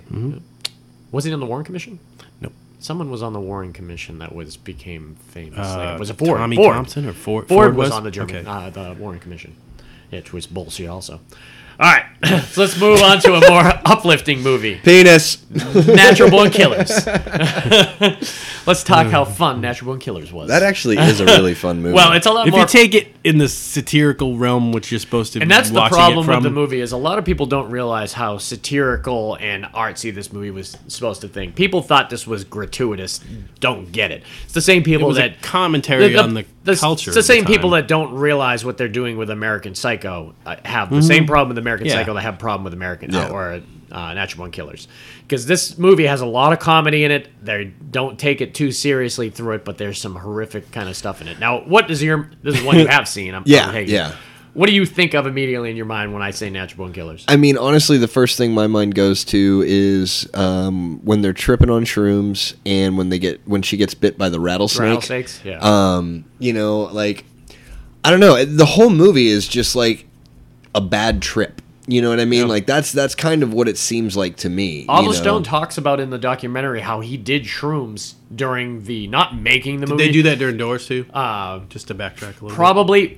Probably Oliver peyote. Stone is always very open about he doesn't do anything crazy. I mean, it's just psychedelics. bit. PCP man. No, I think it was just weed. Nothing heavy, though. I think it was just weed and psychedelics because he was that generation that kind of was their thing anyways. Gateway drug. But he talks about on the documentary talks about doing the scout locations with 3 other people doing shrooms, and the producer talks about we took shrooms all day long and we were getting pulled over by cops and they didn't know what was going on, and I was like, sure, you should be telling these stories. Yeah, right. That's why I always like every time I hear an Oliver Stone documentary or a commentary, I'm all for it because you know you're gonna get the straight dope about what the hell is going on here. Yeah. How about you? What's your mind go to when I say that? Natural Born Killers. Rodney Dangerfield. Is that where it is every time? Every time. It's very disturbing. Except they did it with a laugh track. Yeah. Over the top of it. Oh, sitcom. Yeah, sitcom style. sitcom. Yeah, with a live studio audience. With Edie McClurg as the mom, and yeah, She Mrs. Poole. Yeah. Mrs. Poole. No, see, now you know it's Mrs. Poole. Yeah. He's one rad dude. I always think the opening when they're in the diner. I love the opening in the diner where they shoot the two. Oh yeah. When they shoot the waitress and she cuts the finger off of the guy that she's dancing with and it falls on his foot, and it was really a fun scene. But I like to think of Tommy Lee Jones in this a lot, man. When I think of Tommy Lee Jones as As that the warden? crazy warden, God, he was nuts, dude. we talked the film style for this because how many cuts were in this movie and the Dutch angles that they shot this stuff. Crazy they would lighting. just do crazy lighting, or they would repeat scenes over and over again, but in slow mo or a sped up. Robert Downey Jr. They was really really good in this, did a too. style Yeah, he for was. this. Robert Downey Jr. was great in this movie, man. He was a wild man. At the he end of lost that his movie, shit, man. He yeah. lost his shit for sure. At the He end of thought this they were movie. going to take him with him. I mean, this was literally a great example of that type of roller coaster of a movie. You know, when it starts, I mean, it's almost constantly going down. Yeah, you know, absolutely. on a roller coaster because stuff is happening, and you get to see how the public kind of adores them at some point, where they're loving Mickey and Mallory Knox and they're Yeah. wearing the shirts, and I think that's what pissed people off. Like critics and Glorification. people, it was Yeah. that seemed like they were glorifying it when they were showing. She killed kind a of, this gas is- station attendant kid that would try Oh to get her yeah, to that go, was go- Belstar Getty. That was Belstar Getty who did that when he was like trying to go down on her and, like, and then wasn't she- doing it right, and then so she shot him. fucking shot him. God, Oh, dude. man, it was some downers in this movie, man. But overall, it was just kind of a wild ride of a flick. But all right, this next one, you should pull up this one on the cast on this because I don't want to get the. I haven't seen this movie in a while, but I have seen it before, and I know we could at least talk kind of the subject matter for sure. Was 1995's Nixon. Nixon, okay. Oh, okay. That was which one was that? Who Anthony played Nixon? Hopkins. Anthony Hopkins. Yep. So I've seen this one time. Really good. I pretty much remember. I mean, I can talk about Nixon. Yeah, well, that's what I figured. We talk a little bit about Nixon, but I wanted to see who was playing his cabinet because he had all sorts of famous cabinet members. This was, I think, the first one that James Woods decided to come back, and he played Haldeman in this. And Haldeman was one of the kind of cover-up guys. Yeah. So we're dealing directly with Nixon's in office, Vietnam. I think we're dealing with. Did a they little bit talk of his about the Vietnam. tapes The Nixon tapes. Oh yeah, that he made. I think this was directly dealing. Never with, record with yourself this- if you're gonna do illegal shit, with the dude. scandal. So let me go over the cast a little bit, and I'll tell you who they play in the movie because these are all super famous people that go on and down history. Joan Allen plays Pat Nixon. James Wood plays Haldeman. Paul Sorvino plays Henry Kissinger. Bob Hoskins plays J. Edgar Hoover. Ed Harris plays E. Howard Hunt. We got Mary Steenburgen. Powers Booth plays Alexander Haig. Did they? J.T. Walsh. Did the two reporters get a role in this at all? That's a good question. You got E.G. Marshall, David Hyde Pierce, David Pimer, David Hyde Pierce. Tony Goldwyn, Kevin wife is Dunn, watching Sam Watterson. Frasier right now. I mean, this has got some of the most famous people ever, man. Larry Hagman was in this movie too. Madeline Kahn, Edward Herman, Saul Rubinek, Dan Henja, John Dahl, Annabelle Guiche, Bridget Wilson. These are all super, super famous people. George Plimpton was in it. Yeah, makes me want to watch it again. Yeah, it was great, and I loved it. And it's a hard movie to do because, just in my personal opinion, it's got to be hard to do anything that's been done before. Like, it's based on real life because you got so many people that are just going to pick it apart. But this is his following in his conspiratorial yeah, oh, for sure. line because it's hard to deny this conspiracy because it's all on tape, it's all pretty cut and dry. I mean, he admitted it after. Yeah, and eventually he admitted it and everything. I mean, when you have two reporters that are that diligent about finding out what it is, and you've got whistleblowers, And I'm not sure who played Andy Heathrow in this sorry one. later on when you saw in Frost Nixon. Yep. When they got him to apologize. Yeah, for and it. he kind of redeemed himself a little bit with all the stuff he did in China when he Yeah. was doing his when he was going overseas to do his trips and everything. I think he was the definition of falling in a pile of shit but coming out smelling like It was a rose. funny how obsessed he was with making money. Oh yeah. Like, remember when Frost Nixon, he was very concerned about how much money he Oh, had, yeah, or at how the much end of money his other career. people have. Yeah. And And I don't think this went into a lot of end of his career. No. I think this No, no. ended with like his disgrace. Like, And I'm then not it a kinda- crook. which basically did kind of Frost Nixon was kind of right after that. mean, If you were think going to about watch it, this, though. watch Nixon then Frost Nixon. this is the only time that a president quit. Yeah. He would have got away with it if it weren't for Forrest Gump. Yeah. For those pesky kids. Bastards.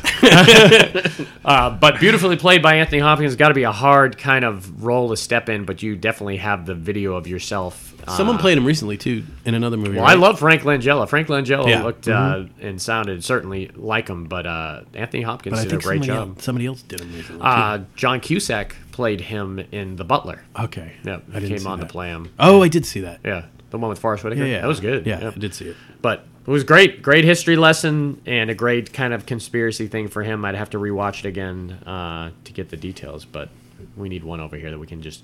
This is Justin. This next movie is Justin's, man. Justin's going to have to carry it on this one. I'm pretty sure I already know what it is. Is Yeah. it Any Given Sunday? It is. It's my time to shine. 1999. Justin's up. Now me and Dave will play the game. Yeah, right. Penis.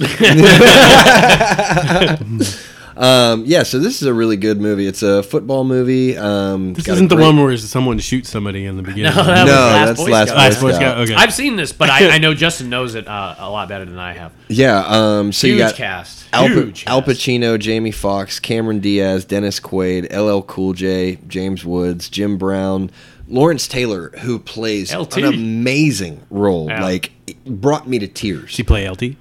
Kind of. Yeah. You know, I He mean, does it's kinda not it's blend. not him. He's just known as Shark. Yeah. You know, Bill Bellamy, remember him? Oh, yeah. From MTV fans? Yeah, MTV. absolutely. Yo, MTV Raps? Was that his? I don't think that was him. No, that wasn't him. You know, yeah, it was. It was him and somebody. No, that was else. Ed Lover and. Oh, the that's other guy. right. But they, Yeah. they left eventually, and there was Bellamy came in and did something. Yeah, Yeah. I think he was just a VJ. Yeah. Yeah. People are like, what the fuck are they talking about? So You like Vag? so Al Pacino is the coach. Cameron Diaz is the team owner. It changed her career, man. Oh, Her- yeah. Her career was down one path of playing a certain character, and then she came in and played a badass. She was. She was a fucking, a snake. She was hardcore. Oh, yeah.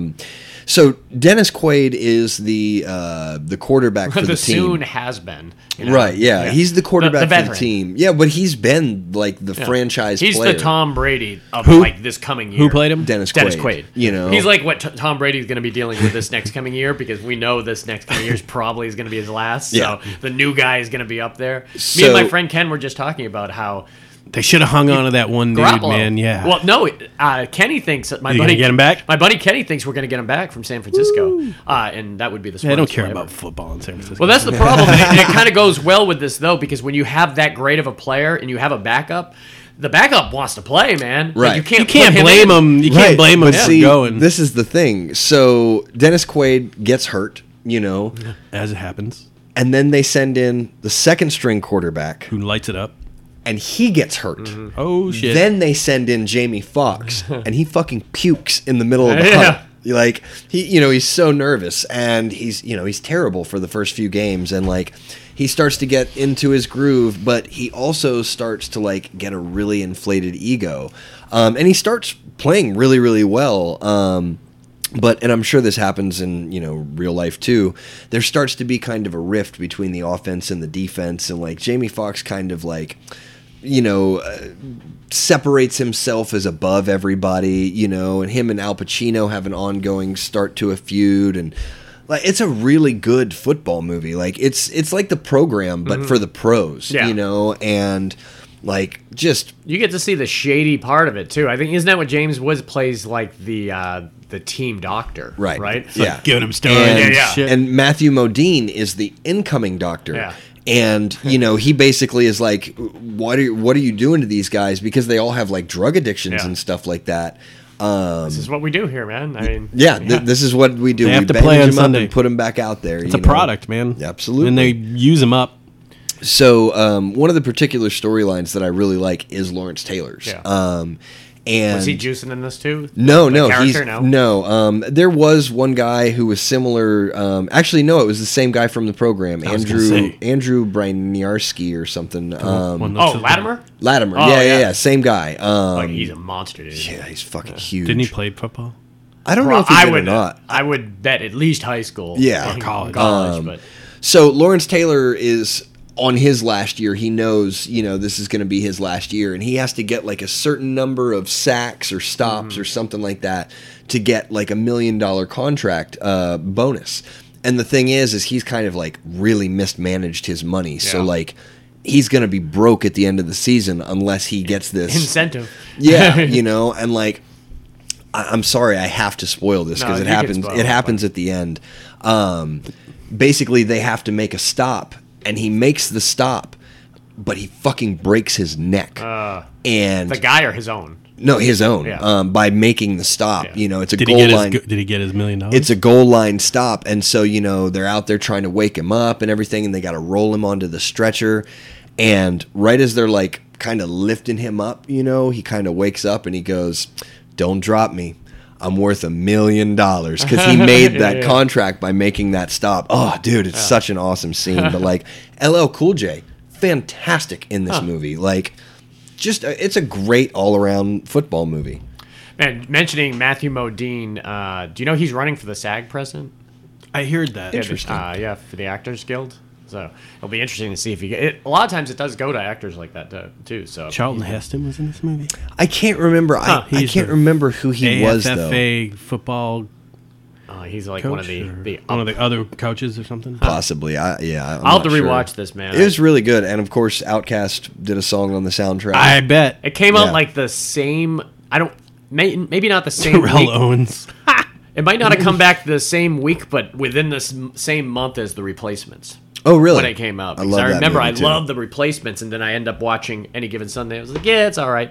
But going back now, I can really appreciate it.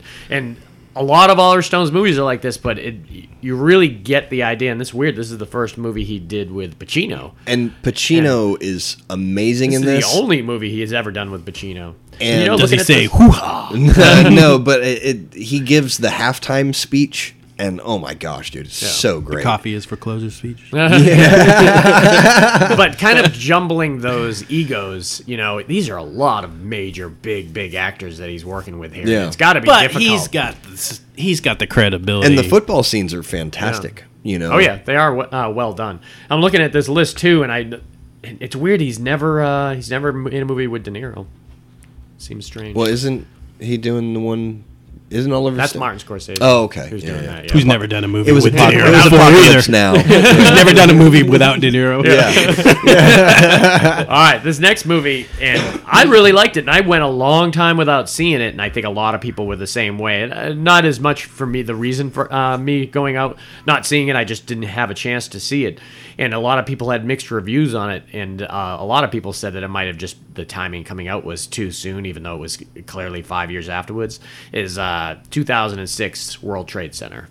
Oh yeah, I didn't see this one. It was good. It's really Yeah, good. is It's good. It I focused just saw it so like 3 weeks it was ago. like on a it was Specific on a very thing. micro level. There was But it was tense, that beginning where Oh, yeah. I mean, you're going into it know what's going to happen. Yeah, right, And yeah. it happens shortly into the movie. But what's crazy is, and I'm watching the movie, and when I'm watching the movie, I'm watching it with my wife, and she actually likes this type of movie too, because she likes disaster films.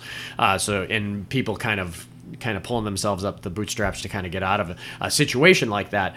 And I'm watching it, and I'm constantly like, what's the timeline? And I'm pulling up the timeline on my phone because you want to know that's how it's coming happened. down in 5 minutes. Because the internet was not kind of like rampant at this time where people were as connected as they are Right. now.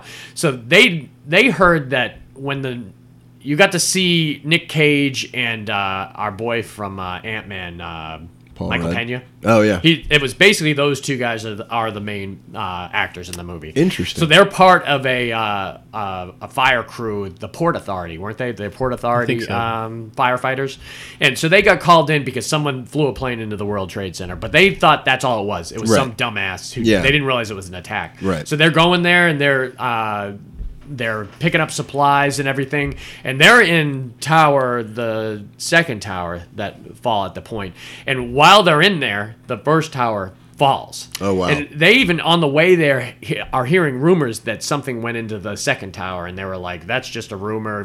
There's nothing going on in the second tower." What came across in this movie is how uninformed they were on the ground. Mm-hmm. They had no idea what was going on. They were still is racing there. They Probably no- the case. Yeah, then. I mean, nothing it's like that has ever. no, The the people at home watching on TV knew so much more Of than course. the I firefighters. I couldn't Yeah. believe on the the building ground. came down. No, and that's what they Like- had no concept that was even going to happen. Like I knew a lot of people were going to die because Yeah. of there was a lot of floors above where the plane hit. Yeah. Yeah. That you just couldn't get to or get people out. Oh yeah. So when it's going down, I mean, it really has a little bit of PTSD even for viewers who weren't there or just watching on TV, because it's scary because you know what's going to happen.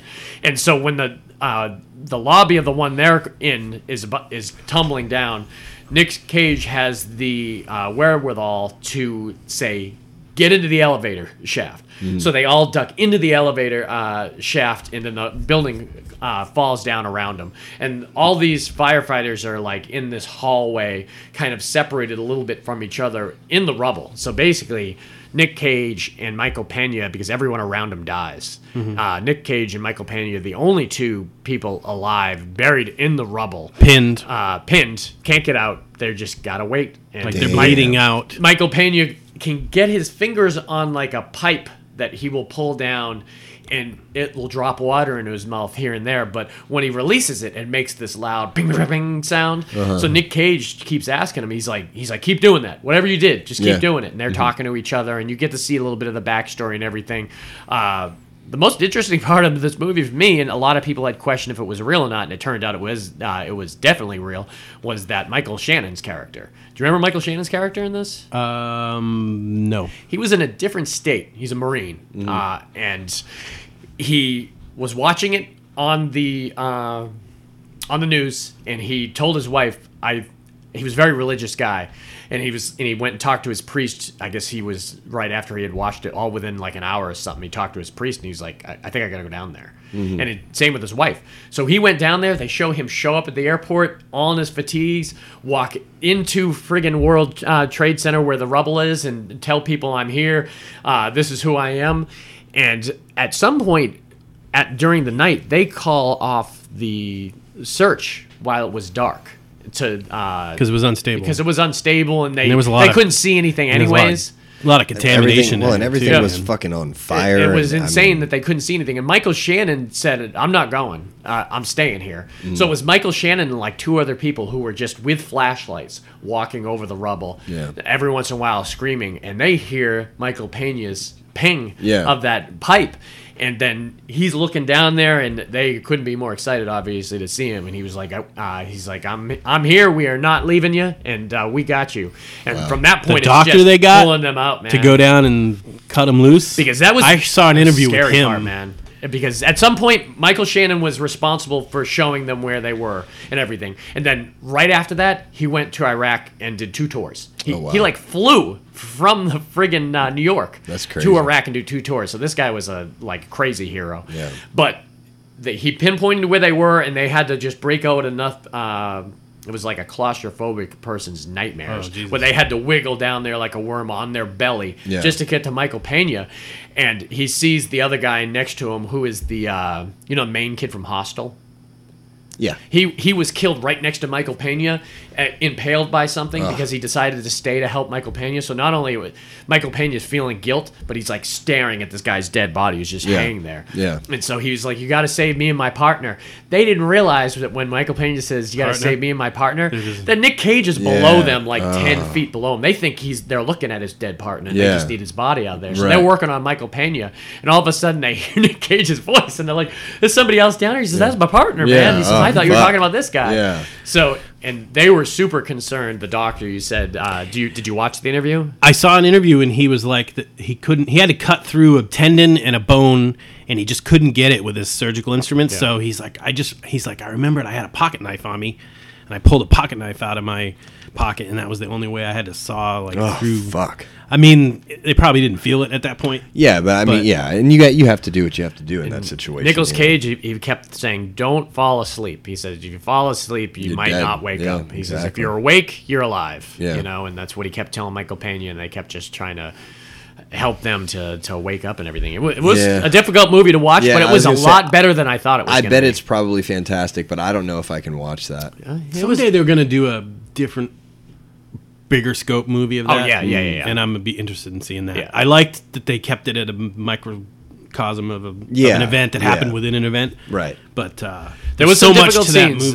movie. The collapse that you know was going to happen, and then they did show one of the people jump, and it landed on a sidewalk. And that's the thing is like Did you ever I've see that documentary? Yeah. That, Yeah. See, that seems probably more Dude, difficult to I've- watch than What did this. what was that one called? The Fall? It was The like Falling Man or Falling something? Man, Yeah. something like Yeah. that. Yeah, I've seen that, and then like This is listened to probably the most palatable of all the ones. And we've I'm watched. sure- Well, and, and you it's know- funny because when I heard it was coming out, I was like, Oliver Stone's doing World Trade Center. I was Yeah. like, get ready for the conspiracy theories, and there really wasn't any. Yeah, Well, because and I'm also glad- the same time as I'm that glad for United. What was it? United 93. 93 Yeah. came out. Yeah, that was decent. I mean, that was a Yeah. decent movie too. So, yeah. But anyone that lived through that, they know how difficult of a thing that was going And to I be. And mean- you knew when it was happening that Have this was you going to be a movie visited? someday. I visited the site. No, I didn't. Twice. They I were want building to. it when I When- was up there. I visited the site twice before when they were just taking it down still. Mm-hmm. And then I went back after the new one was finished and walked around the new one. It's funny, the new one, it's got like a twist in the building. Freedom Towers, yeah. If you stand up against the building and you look up, the way that it's positioned, it looks like it goes straight up into space. Yeah. Like Oh, wow. It literally looks like it goes on Forever. It like vertigo from the that's ground. awesome. Yeah. And it just is like Like cool. crazy. It looks a million feet tall. I Yeah. mean, it looks ridiculous. That's awesome. All right. Well, this next movie, and this ties right in with his World Trade Center, and this was a phenomenal movie, is 2008's W. God, man. James Brolin. I've seen this or recently. Josh Brolin. Brolin. Josh Brolin's great. so good in this movie. He This makes was him. all- He made. I thought he was going to rip him much, but he painted him almost as a sympathetic character. Yeah. Most- And the more you hear about it, he is kind of a sympathetic character just because he's a decent human being, that was put in a situation where he. Well, now that we've seen Cheney movie, Yeah. we Yeah. kind of know that he was a patsy. Yeah. That there was a force behind the presidency that was. And he came out of office looking a lot better than he did during the office because everyone during office wanted his head. Yeah. For this and for that. And now that he's out of office, people, the bar has been set really low. So There's people that would trade him in a oh second. shit, yeah. Man. And just Please.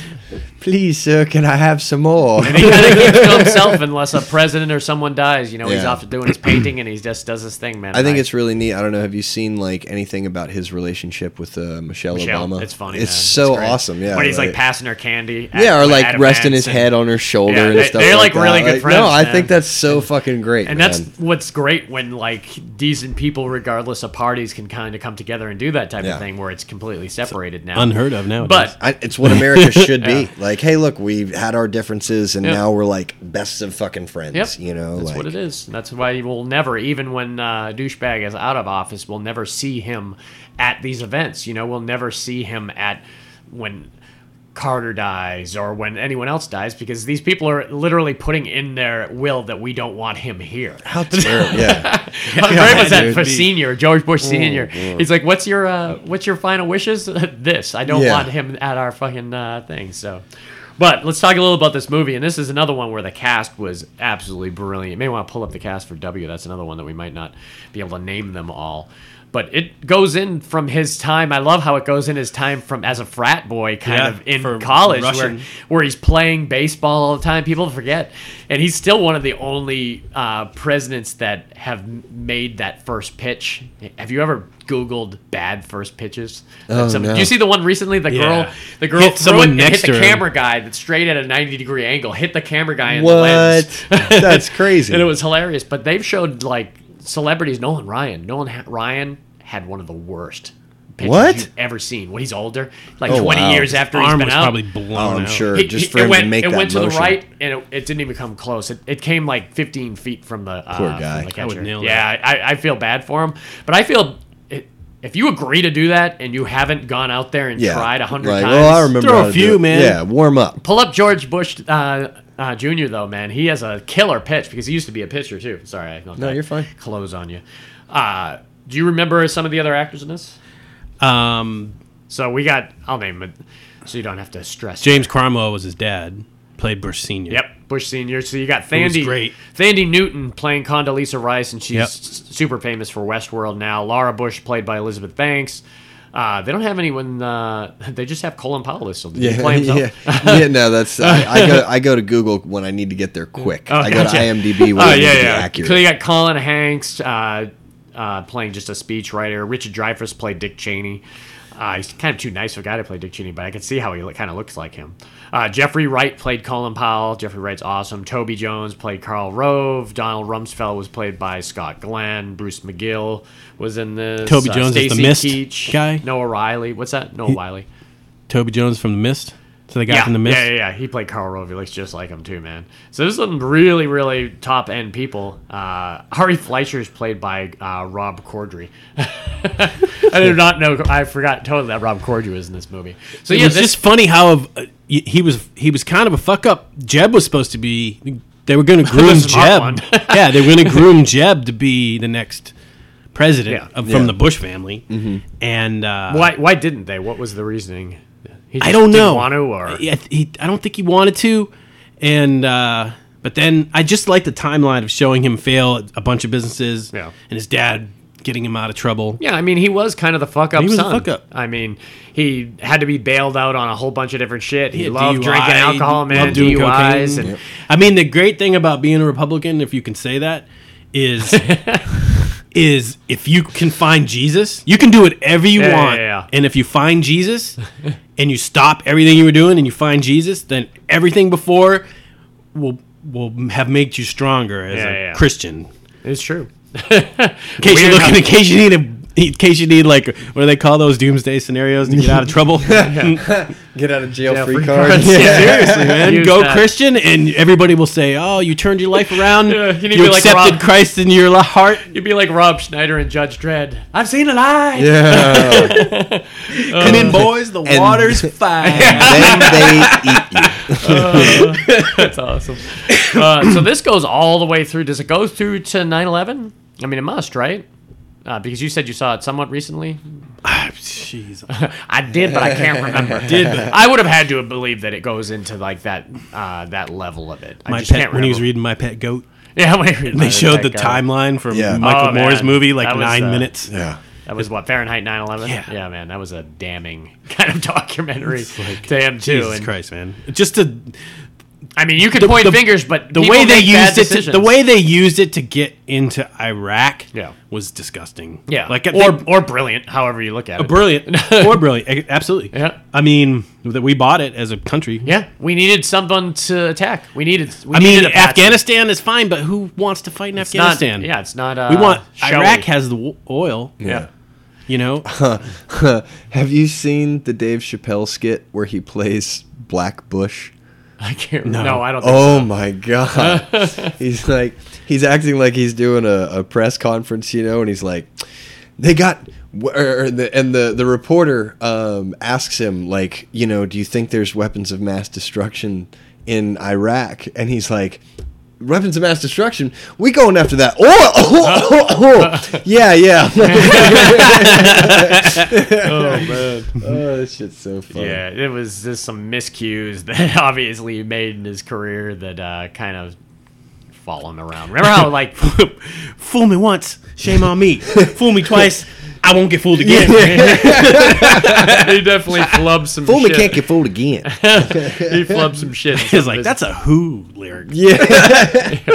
Oh, but if you play that up against all the times that Trump's like Oh, God. Trump's dentures Yeah. weren't fully in, they have a whole God. bunch of clips where you could tell that his dentures were kind of like slipping, and he just was slurring his words and doing all this kind of shady shit. My so. favorite Trump meme is, it says, when someone asks you how much you've spent on fishing equipment, and it's just him going billions and billions and billions, just over and over and over. Reminds me and of that over. David Chappelle episode when they're talking to Rick James. They're like, he's like, "What am I gonna just step on someone's couch?"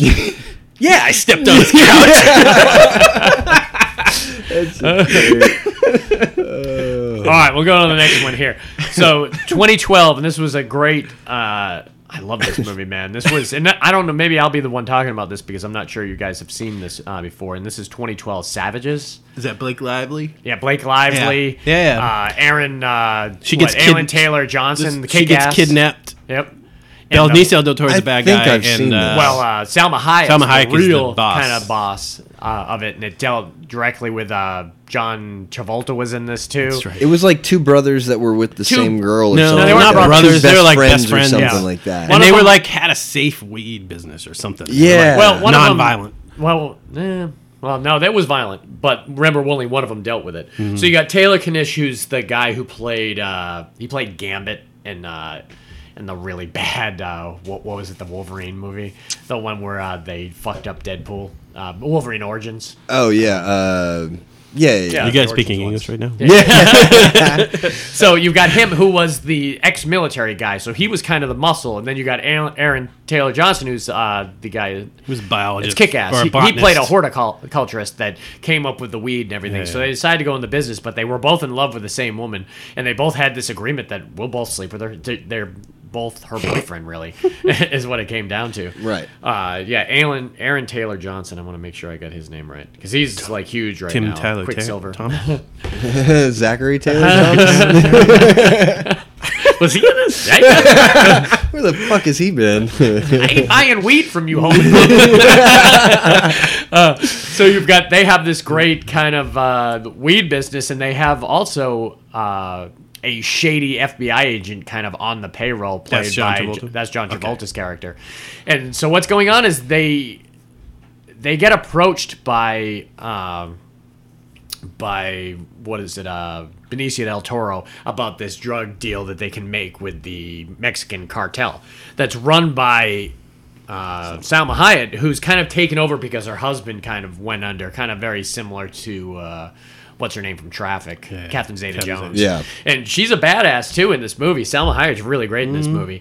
And but Benicio, this was one of those roles you got to see Benicio play where he's a scumbag. Yeah, he man. was pretty He's fucking he's cold, a wasn't he? scumbag. I remember the scene just where Blake Lively spits at him and he like licks it off his fingers and everything. And he's that type of guy that you don't know what kind of craziness he's going to do at any point. Mm-hmm. And he's ruthless, man. He goes to one guy's house and I don't know, it was one of the lawyers or something, and he executes him, but he's got like a protege there, this like young 16-year-old kid, and he's like, you need to shoot him in the head. And then this other then they kill the guy, and then his wife is there, and he's like, "You're gonna rape her? Like, if you're gonna rape her, but if you're not gonna, just kill her." Yeah. And then he makes this kid shoot this like innocent woman in the head, and Benicio just is cold, man. Yeah. He is super cold. He reminds me of his role in License to Kill, where he was like that drug dealer's kind of lieutenant who was just a scumbag. You could tell he had evil all over his face. Kind of before, you kind of looking at this role now, you kind of think this is what he did before Sicario. Like he got, where he was like really a lot crazier than he really was now. But, so what happens is the guys don't want to do the drug deal with Salma Hayek, so they make the mistake of kidnapping their girlfriend Blake Lively, and they just snatch her up and let them know, hey, this is what you're gonna do. You're gonna pay this money to us, and we got this your girlfriend here, and so they have to literally kind of get their guns and make their life hell, start taking out people of the cartel. And screw over Travolta, too. Travolta says, I'm not helping you do any of this. And remember, Taylor, like, stabs Travolta in the friggin' hand. Oh, shit. And he's like, what the hell? You just stabbed an FBI agent. And he's like, yeah, you're going to do what the fuck we tell him. So he kind of folds and, like, does whatever the hell they tell him. He's kind of a measly, weaselly character. But how do you explain that? I mean, what happened to your hand?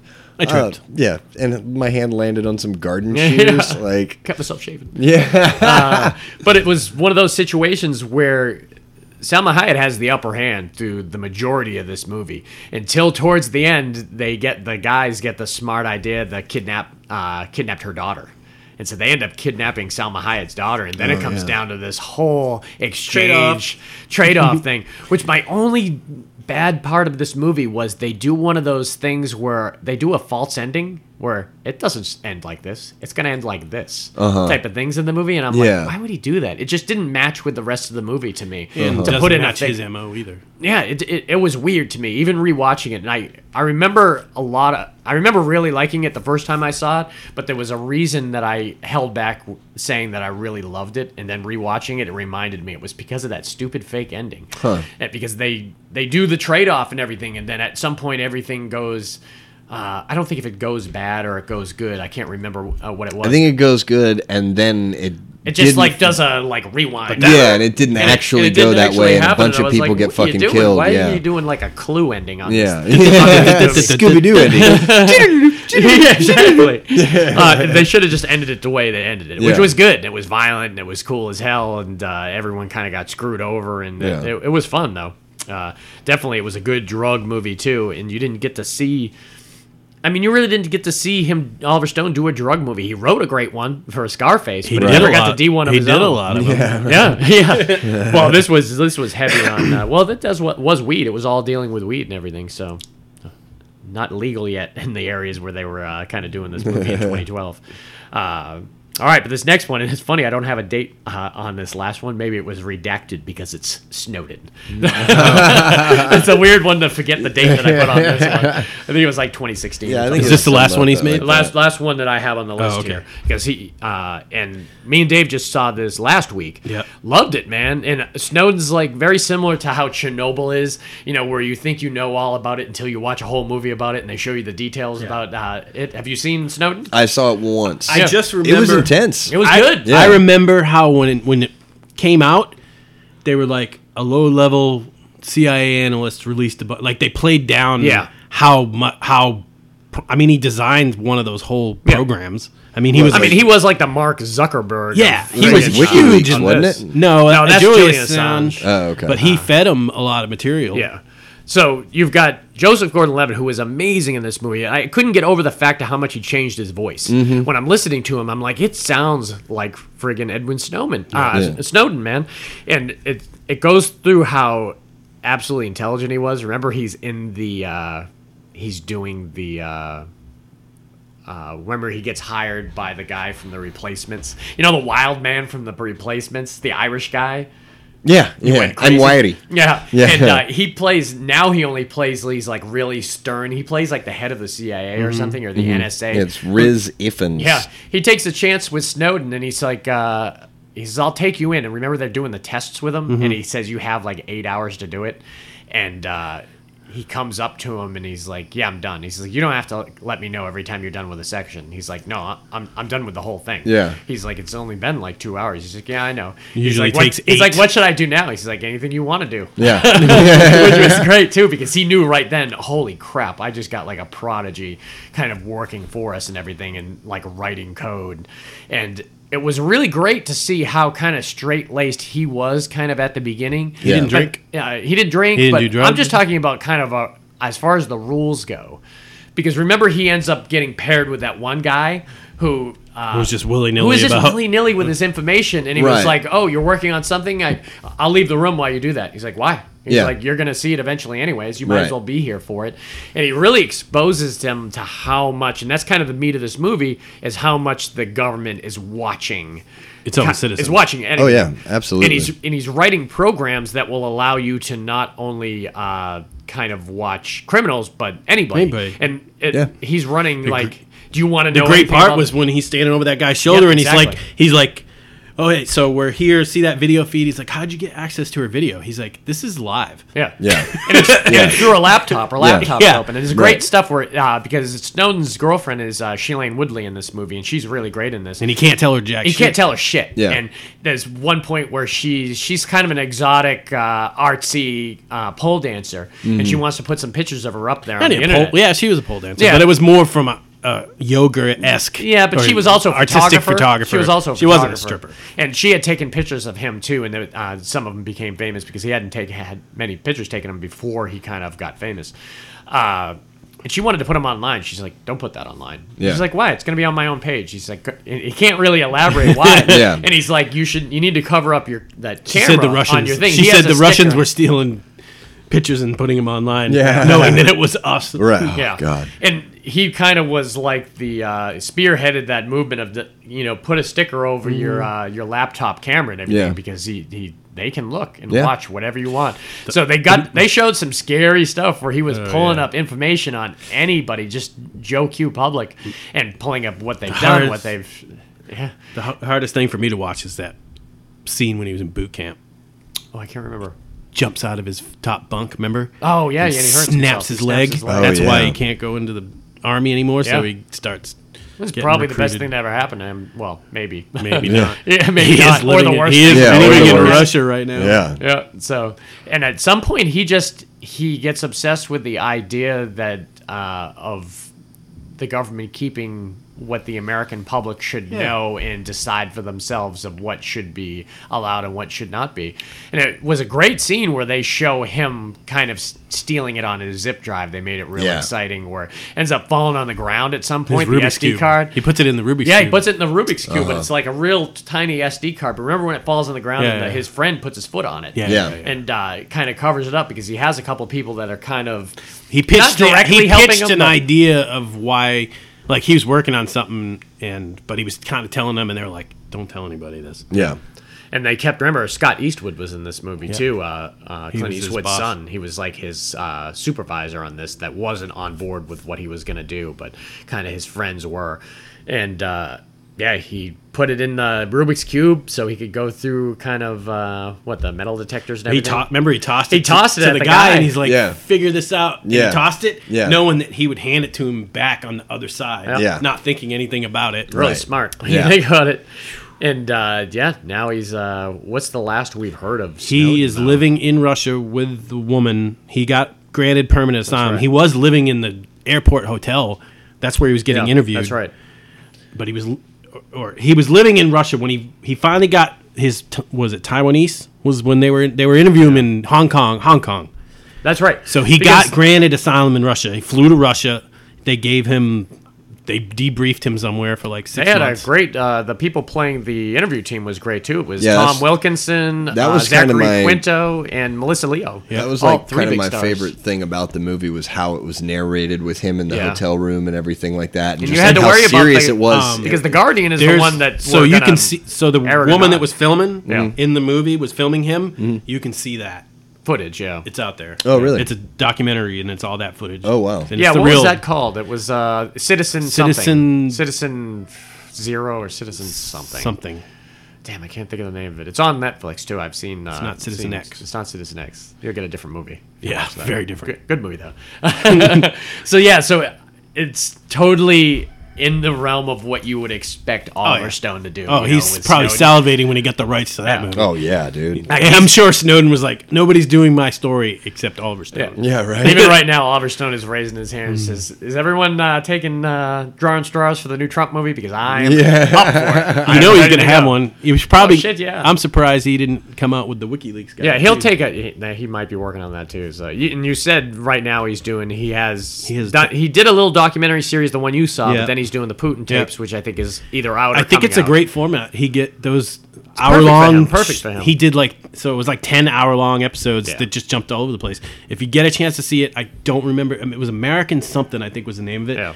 Excellent. Look up episode. his filmography. It will definitely tell you what he's been working on. And I know the Putin tapes is another one, which hopefully that'll be available. But I'm sure he'll go back to making films. Snowden was 2016, or around that I mean, his time. movies make so money. it wasn't that Has he ever far. lost money on a movie? No, I don't think so. I mean, he's certainly got an audience that, like us, who would be like, "Oh, Oliver Stone's new movie's out. Let's." I do don't it." think Any Given Sunday made a whole lot of money. Really? Yeah, I think it kind of flopped at the box I office. bet that was one that found its audience on DVD, though. Yeah. Because I remember when it came out on DVD. I got Circuit City screwed for it when it came out.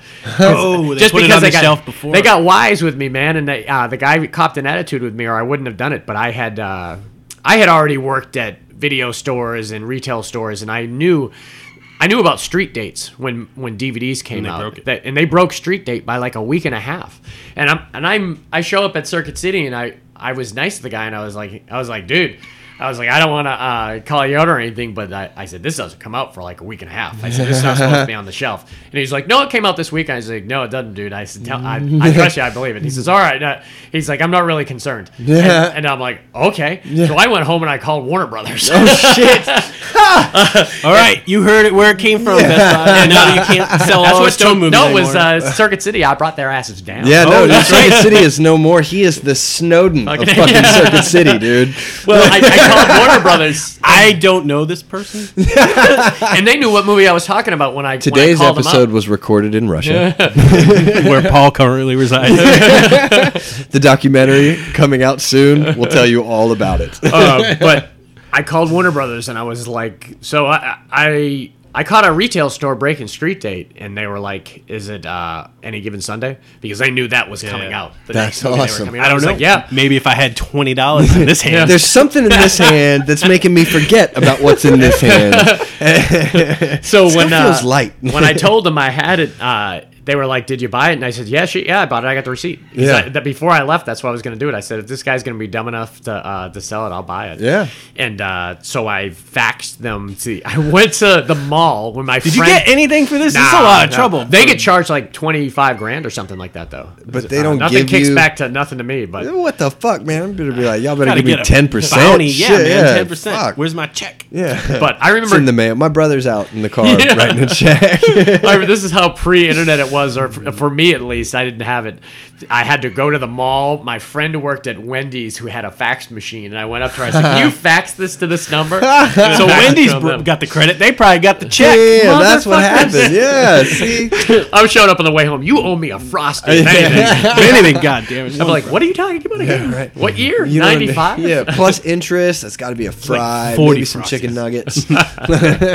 So yeah, that's Oliver Stone, man, and Hell yeah. I'm super excited to see what else he comes out next, man. A lot of these old school directors that we love, man, and has kind of gone on hiatus and doing other stuff. Hopefully they go back to the movies that we love and the kind of medium that we love them doing. And Oliver Stone certainly is not short of conspiracy theories going out in the world right now. He's got to be like the synapses. He should are, like, do. firing for He him. should do the King Jong Un, The what? a movie on King Jong Un. Kim Jong. Oh, Kim Jong. Yeah. Yeah. Oh, Talking about brutal. if you got balls, I'm sure you do He that. might literally have to go someplace else. They pulled the interview, for God's sake. I certainly wouldn't let a true I was story. in New York City when they decided that they were going to still release it in some expanded theaters in New York. That's funny. And I love that movie. I was like, I'd go see it, but I own bet it. it's not going to be a movie. I wasn't if it had been a good movie, I might have gone and seen it. It was decent, but it was not something I was going to go. I thought it was hilarious. I wasn't going to go stand in line to be one of those people that saw it when they shouldn't have. Yeah. You say my boy don't pee or poop? You're gonna have to put it up your butt, man. He works so hard that his body uses it all up. So funny. All right, He so does that's. not have a butthole. I think next week, what are we doing? Oh, we're doing high school movies, man. That's Heck gonna yeah. be exciting. So it could be horror, could be comedy, could be dramas, whatever you As dig. long as it takes place in high Yep. school. And then the week after that, we're gonna do a Nicolas Cage kind of retrospective and go into a lot of But his that one flicks. gets some hits. I want to God, take man, his he's space. got so many movies. I was You looking know what I up. mean? Oh, I bet our pod will get a bunch of hits. Maybe. On A lot of Nicolas on the Cage Nick fans up there. Yeah. You Nick know. Cage loses his shit. Just type that into YouTube, and it's a montage of That'll be every one of my time. keywords. Yeah. Every time he lost his shit, they have like 7 minutes of him just losing his shit. Have Right? you seen it? It's fucking great. Oh, that's Oh, fucking, really? They have a whole YouTube video of it? Yeah, 7 minutes long, and it's called Nicolas Cage losing his shit, and it's every time he lost his shit in a movie strung together. And That's it's fucking fucking awesome. ridiculous. I'm I will gonna definitely watch pull that that. I wonder how today. updated it is. I'm sure someone works on it every day. All right. Well, if you want to get a hold of us, you can give us a like or a listen on. What are we on? SoundCloud. Facebook? Oh, yeah. SoundCloud, iTunes. We're definitely on Facebook. Check us up, Details. Fascinated with Films. And our email is fascinatedwithfilms@gmail.com. If you hook us up or hit us up on there, we'll get back to you. Or hook us up. Or hook us up. Whatever you want. Maybe you work at Wendy's. Wendy's or something like that. Yeah, it'd be cool. But I think that's it for this week. So until Nice. next week, see ya. Peace. Bye. Don't say penis in this house! Penis.